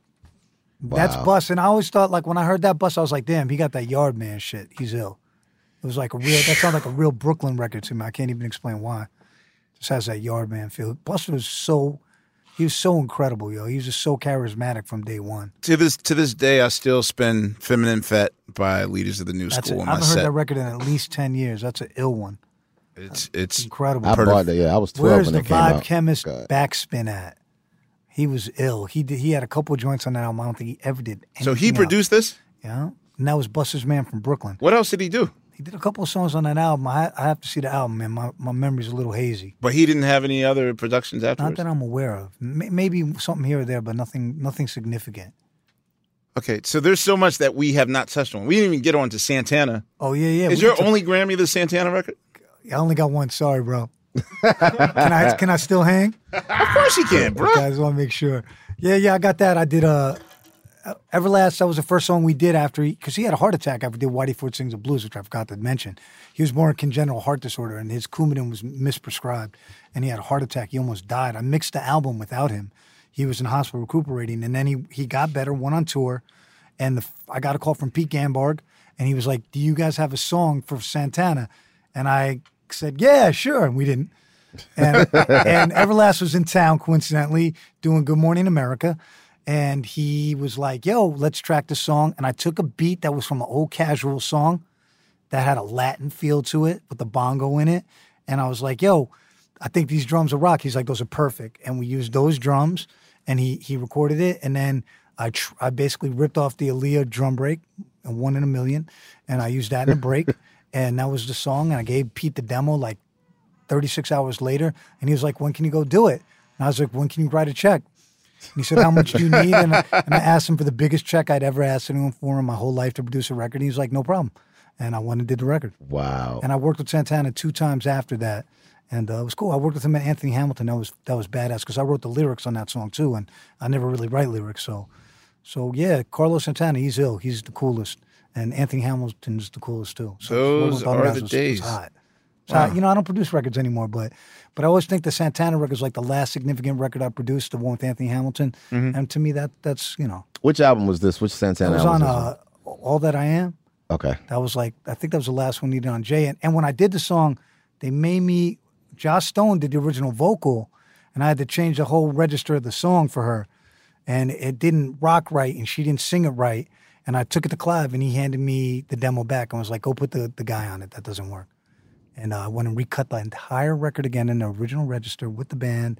And then Anthony came and sang it. And what's crazy is I played keyboards on it, and I don't really play keyboards all that well, but I just, I chopped my shit up. I played the Wurlitzer on it, and they had Serban mix it, and he bricked the mix. Wow. Serban? He didn't because he didn't know how the record's supposed to sound. It's supposed to sound like a Donny Hathaway record. Serban from Neptunes. So I went out to Cali and I sat with him and he said, what do I do? I said, how much they pay you? And he told me, I said, maybe you should do it yourself. And then I was like, no, man, I'm fucking with you. And I sat down and I fixed it around and I said, that's the record. And so initially you sent it to Serban blind to handle it? I didn't do that. They did that. That's okay. I'm about to say Serban. I wanted Bob Powers to mix it, Keep It 100, or Jamie Staub. They just wasn't trying to hear that. Serban is the first, and probably with the exception of Jimmy Douglas, the only cat that I've ever just Jimmy Douglas is nice. Sent a mix to, and it's like, yeah, we know what we do. I know what you want, man. I mean, he just didn't know. I wanted it to sound like a Donny Hathaway record. I didn't want it to sound. He thought it was all about the drums, and it wasn't. Yeah, well, Jimmy Douglas is awesome for that. Yeah, he's badass. Like he just. Jimmy you give him a legend. Reference, he's like, yeah, I did that back in '74. Yeah, right. Black he probably did. He did. Wow. He did Slave, and Black Heat, Slave, Foreigner, Barry White, like all that stuff. Everything. And he did Timberland. He's the G. Yeah, he is. Yeah, I mean, so after, you did stuff after. Yeah, I did the second Everlast record. I did all these remixes for every rock rap band in the world. I made a lot of money doing that. Like I did like 6 Korn remixes and Incubus and fucking all that bullshit. And I was just polishing more and more turds. I got to be honest. I was just like, it wasn't getting better. It was getting worse. And I got this big publishing deal, and I was like, I'm going to be a songwriter. There's one problem with me being a songwriter. I can't really play an instrument that well, and I don't know how to write lyrics. So being a songwriter is probably pretty hard for me. But I got a couple songs off, and I did these last 2 records. I can name what they are, but they were not artistically fulfilling. And then I started working with Travis Barker, and I helped him out make his solo record. Mm-hmm. And I was living in L.A., and my dad passed, and Leor called me up. He knew how close to me and my dad were, and he offered me a job at Warner Brothers. And I went and I took a job working at Warner Brothers in New York. I moved back. I was living in L.A. And I did a third Everlast record too that tanked. And Leor Which was the third one? What was the third one called? I had White Trash Beautiful. White Trash, yeah, I was about to say. So I did it, and Leor gave him the deal, and then Leor quit like 8 weeks before the record came out, and I got stuck with L.A. Reid trying to explain what the record was about, and that. You can tell how that was. It is what it is. So Leor, I guess, felt he owed me one, and he asked me if I wanted an A&R job, and I was like, yeah, there's a couple things in my life I've been good at, and that's one of them. So I took the job in New York, and I worked there for a couple years. And I got to tell you, it was very frustrating for the first few years. I found this guy named Macklemore, and Tom Moskowitz told me he sucked. And I told Lior I was going to quit. Whatever happened to that kid? Yeah, right. So I told Right. I told Lior I was going to quit. Todd wouldn't let me sign anything. He said, take it to ADA, see if Kenny wants to do it. And Kenny Wigley, I connected him and Zach Quillen. He ended up doing the deal. The record came out, and I went to work at ADA and became vice president of ADA. And I still work there now. So it all worked out in the end. Amazing. And, I mean, I can't necessarily say I was like, I'm recognized as Macklemore's A&R because the way we do records at AD is we kind of take finished records. It's a distribution company with label services. But since then I signed Little Dicky, Save That Money is my record. Oh, really? And that's like a platinum single. And I signed Made in Tokyo, who have the Uber Everywhere, which just went platinum too. So I had a little, a nice little run in downtown. Though the record didn't sell, the single sold. And so it's been a good little, 12 months over there for me. I'm about to be senior vice president and blah, blah, blah, all that bullshit, all the bells and whistles. But it's ironic that 25 years later, I'm kind of back where I started, doing A&R in the Warner Music Group again and having a very good run right now. But the disparity in the music I work on is really mind-boggling. Like my good friend Pete said, he used to do Old Dirty Bastard. It's okay. You have enough credibility. You can do whatever you want to do. I mean, I had this record, this Jordan Belfort record, man. I mean, that's a gold record, but like you guys would punch me if you heard the record. So, you'd be like, yo, I gave you crab tonight. Like we give but here's the thing though. The thing is that now that you're older and wiser, 100%. And you know that the tastes of your youth are not exactly in line 100% with what is out today. Like, 100%. How do you trust yourself when how do you know this is going to work? I mean, versus there's a I couple really ways. love this. There's like analytics, right? That plays into it. I do heavy analytics. I help run the research department for Atlantic because I also work at Atlantic. Mm-hmm. So I am one of the heads of that. So research driven. And then like in the case of Macklemore, I just really believed in what he was. Like I saw it live and I was like, oh, this I connect to. So however you feel about him, he's exceptional at what he does, right? And I recognize his exceptionalness. I thought he was great at what he does. And we talk about Little Dicky, so same thing. I thought he was great at what he did. Mm-hmm. Like he's really good at what he does, like him or not. So I guess I do my job with less sentiment, right? With less of my heart and more of my brains. And I also am keyed into knowing it's a singles market, it's a streaming world. Your album may never sell. And the end result of that, twofold. One, I become much smarter at my job, much less emotionally connected and attached, which allows me to leave my job at my desk and enjoy my life more. Live a life, yeah. Right? And I reap the benefits financially. But two, I feel like me and lots of other people who do what I do for a living, we have killed the art form of the classic great rap record album. The rap album is no longer important due to streaming, and we have to, if we want to survive in the business, accept that fact. And I've accepted that fact begrudgingly, but I accept that fact. And that is what it is right now. And, when I do a lean and mean, man. I don't, much like my early days, I don't spend a lot of money picking these records up. I allow people to own themselves. You own your masters and a large royalty. It's a whole different way of doing business. But I think, for me, exciting because I feel like I'm contributing to the independent side of the culture. And for me, that's exciting. And I balance it out by going to play records with Just Blaze and Large Pro and digging and doing all the other things I like. So, kind of my life has a lot of balance to it. Do you ever pray that it will come full circle again? I do. There will be a generation I believe that wants to dig again. And that I don't know if that will ever happen because of finances, right? Clearing records costs too much money. But I do believe there are great rappers in the world. Jay Elect, for one, is a great rapper. Chance the Rapper's phenomenal. There's lots of Who's young... Jay Elect? Jay Elect. Just playing. Yeah, where is that guy? But, and I even like Future. It's a different thing. But once again, for what he does, he's phenomenal. Mm-hmm. And there's polarizing artists like a Little Yachty who I have to respect because he's polarizing, right? But there are people who still really can rap. You know, I believe YG makes really good music. Chance the Rapper, Vic Mensa. You know, there's lots of guys out there who still spit and still rap really great. And then there's lots of guys who make good music. Maybe they're not the greatest rappers because my bar is set with Rakim, right? So my bar is here, but that's okay because I look at music in chambers. Everything has their own chamber. So I can't expect the trap rap dude of the day to be rap like Rakim. Rakim, yeah. If I expected that, I'll always be miserable. I'll be the cranky old man in my size 38 jeans beefing with the fitted hat, and that's not me. You know, Boss Bill. Right now, I'm pointing to Boss Bill. You know, I have to be. I own that. I have to be. I have to be abreast of what's popping right now, and you know, I mean, that's how I am culturally too. I never wanted because when I was young, the old bitter dude, I didn't like that dude. So I don't want to be that old bitter dude. That No dude's one corny. wants to be the old bitter Yeah, no dude. one wants to be MC Raw. You know, that dude's corny. But we're that bitter. No, I'm not. I mean, I'm not bitter, man, and I find things I love, and you know, I'm trying to do a couple things right now I believe in, and whether it gets done or not, who knows? But that said, you know, the problems with doing A&R now is there's no secrets. Everybody knows everything, so everything goes 0 to 60 right away, right? Right away. Even from when we found Macklemore to now, things have changed dramatically. So the kind of artist that I work with wants to remain independent. He doesn't necessarily want to be part of a big machine because we have seen so many guys get signed to that big label and the brakes come on and that's that.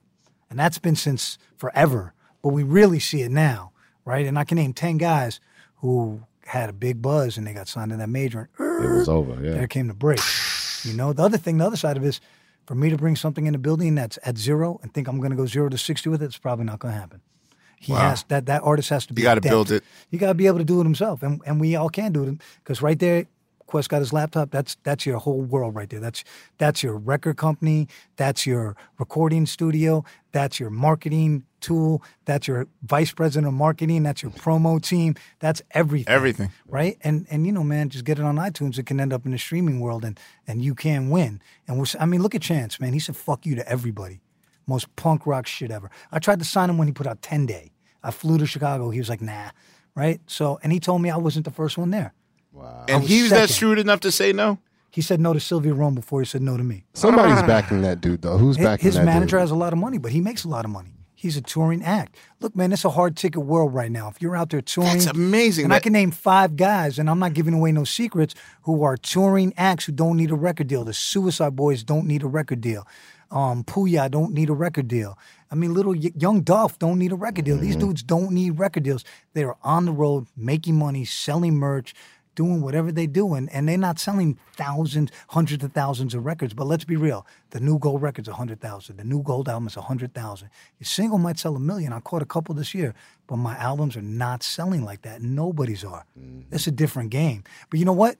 I'm shrewd enough, and I've always been involved in technology enough because I was a producer, and I shifted with time that I see where it goes and where it's going. And hopefully I can continue to do that. If I don't got a job, right? And I don't know how to do that many other things. I pray for the practice of acceptance. I have a serious meditation practice and all this other tree hugger bullshit I do. And that's important. That's very important. That is important. Every day I gotta wake up in the morning. I have to make conscious contact with my higher power. That's Did how I Russell start my day. get on you about that? Not at all. He got on me about that, about meditating and stuff. I meditate and pray. I've after my father died, I just developed a much deeper connection to my higher power. So I had to deal with a lot. So Same. you get closer to God when things happen. Ditto. Right. So also I live a 100% sober life for a long time now, and I don't smoke or drink anymore, and I'm still bad with ladies. That's progress, not perfection. But You're getting man, there. it's like I'm happy where I am. It's like I'm blessed to still have a job and still have a source of income doing what I love, and I still have all these great relationships with people I worked with for my whole life. And I talked to Pasta News today. It's like I spoke to Muggs over the weekend. Like I have these friends who it's like I always say, we didn't go to college, we went to hip hop. That's a quote for your ass right there. That's what we did, and this was our hip hop. Whether it was hanging out with Ali Shaheed recently or whoever, it's like we are part of this thing that's so much bigger than us. And I always wanted to be Steve Cropper or Jerry Wexler, and I'm not going to say I'm those guys, but I have a little piece of the history of what this is about, and continue to write my history. And for me, that's enough. That's all I You need. signed ODB. Yeah. And got a completed record out of ODB. You completed an ODB record. I got a lot of good that stories. puts you out up of there, it. bruh. Bruh, well, I can go on forever. Thank you for fulfilling Thank you for having me my here. nerd fantasy on just the whole Renaissance era of hip-hop. Dante Ross, ladies and gentlemen. Thank you. Yes, sir. Thank you, guys. That was amazing. Gentlemen, we've learned a lot about Renaissance hip hop. Ticolo, any final thoughts? Man, I'm just so it's just so amazing how, like, I wonder if there's a correlation between, hearing him talk about how the records were cheap, how cheap the records were, for a record, like a De La to get made for like $90,000 or whatever. For something so groundbreaking to be made for so cheap, and you look at what rap budgets became later on, I think there's something to be said, sometimes you can do more with less. I think that forces you to be, in some ways, that forces you to be a lot more creative, because you got to make everything count, every dollar, every minute in the studio, every reel, like everything, you know what I'm saying? So you can't really fuck around. And they always say that, like, necessity is the mother of invention. So, if you don't have the money to pay for, whatever studio equipment you need, and you can come up with something. Yeah, you got to make it. Yeah. You got to figure it out. That's amazing. Yeah, I got to say that my rule number one is I hate those comfort studios. I mean, a lot of them are shutting down now. But, like, one of the biggest things about, like, Roots albums was the fact that when we track the music, when I did, like, the music and the stuff, I wanted it in the most uncomfortable, unsavory, we always joke, like, fruit basket situation and non-fruit basket situation. Like, Tariq needs to be comfortable in sunshine and fruit baskets and all that stuff, and free pastries, that sort of thing. Oh man. No, I mean he got to be in his zone, and he needs fresh pastries and fruit baskets, but like, I wanted the opposite. Like, even now when I make Roots records, I record them in our dressing room at 30 Rock, which is essentially our, it's like a closet. I just have this fear of going soft if I'm in a comfortable environment. So maybe it's a good thing that, what would the LONS record sound like with a $700,000 Metallica budget? But yeah, I mean, who would know if they were given the righteous budget? But then it kind of also makes me mad that even labels didn't see the art that they had on their hands to, give it justice. I mean, yeah, I think that was the selling point kind of a lot of hip hop. I mean, you talk to, a lot of the OGs in the game, they all say that, like, the selling point of hip hop, it wasn't, I don't think the labels really understood the music. It was just, it could be produced for so cheap. The profit margin on it was so high. So it was like, okay, you mean we ain't got to bring a drummer, a bassist, a guitarist, and we just need just you and your records? Okay, cool, we'll sign it. So hip hop is truly the new blues. Oh my God. The new blues, and labels are just Alan Lomax is walking around with field recordings and shit. Young Thug, live on location in his natural environment. We're live here at the Trap House with Sir Gucci of Maine, talking about so Mr. LaFleur himself. Unpaid Bill, Steve. You guys are intricate. Vital parts of the show. Did you learn anything special? Dante Ross is some Jedi Yoda hip hop god. Yes, I learned that. I was also impressed by someone who has a career in music and is somewhere in the middle of it at this point, to have that kind of longevity and continue to do groundbreaking shit at each turn is really unbelievable. And I don't, it's something to aspire to, I suppose. Yeah, I think we all want to be Dante Ross when we grow up. When we grow up, we want to be Dante Ross. No. I want to be Dante Ross when I grow up. Feel like, yeah, this is our new single. It's called Troy. Yeah, that's right. Acronym, son. Troy. So, Boss Bill, any final thoughts? Really, the whole Black Bastard situation kind of stuck in my head. Like, just kind of, hearing names of people who are kind of voted it down kind of made me angry. It didn't, but it made perfect sense. It made perfect sense, but it still incensed me because of the fact that, just learning that they didn't even bother listening to the album or to get the rationale behind the artwork. I cannot wait to get on Facebook to ask Halflock about. In their defense, in the label's defense, and I'm being granted, this is probably the only time I will ever come to defense of a fucking label. I'm like, who are you? Let me be clear. In their defense, this was post Cop Killer. Right. I understand it, but they wasn't. I mean, you get a letter from and the it government. Was, you really get a letter from the government, and it was Warner too. So yeah, it's the same shit. It's like, okay, I can't fuck. Man, I got a letter from the government for real. Gun shy. I get it. Well, but I mean, if it hadn't happened, then we probably would have never had Mad Villain and and MM Food, and Operation Like Doomsday. Yeah, so I guess it all worked out for the best. Yeah, I guess it did work out for the best. On behalf of Von Tickler Coleman, Sugar Steve, Unpaid Bill, and Boss Bill, this is Questlove Supreme.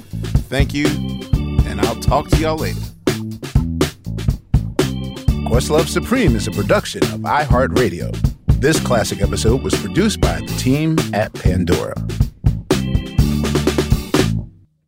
For more podcasts from iHeartRadio, visit the iHeartRadio app, Apple Podcasts, or wherever you listen to your favorite shows. Have you ever brought your magic to Walt Disney World like, hey, we came to play? Did you tip your tiara to a Creole princess or get goofy officially? Step up like a boss and save the day? Or see what life's like under the tree of life? Did you? If you could. Would you? When we come through, it's true magic. 'Cause we came to play. Bring the magic at Walt Disney World Resort.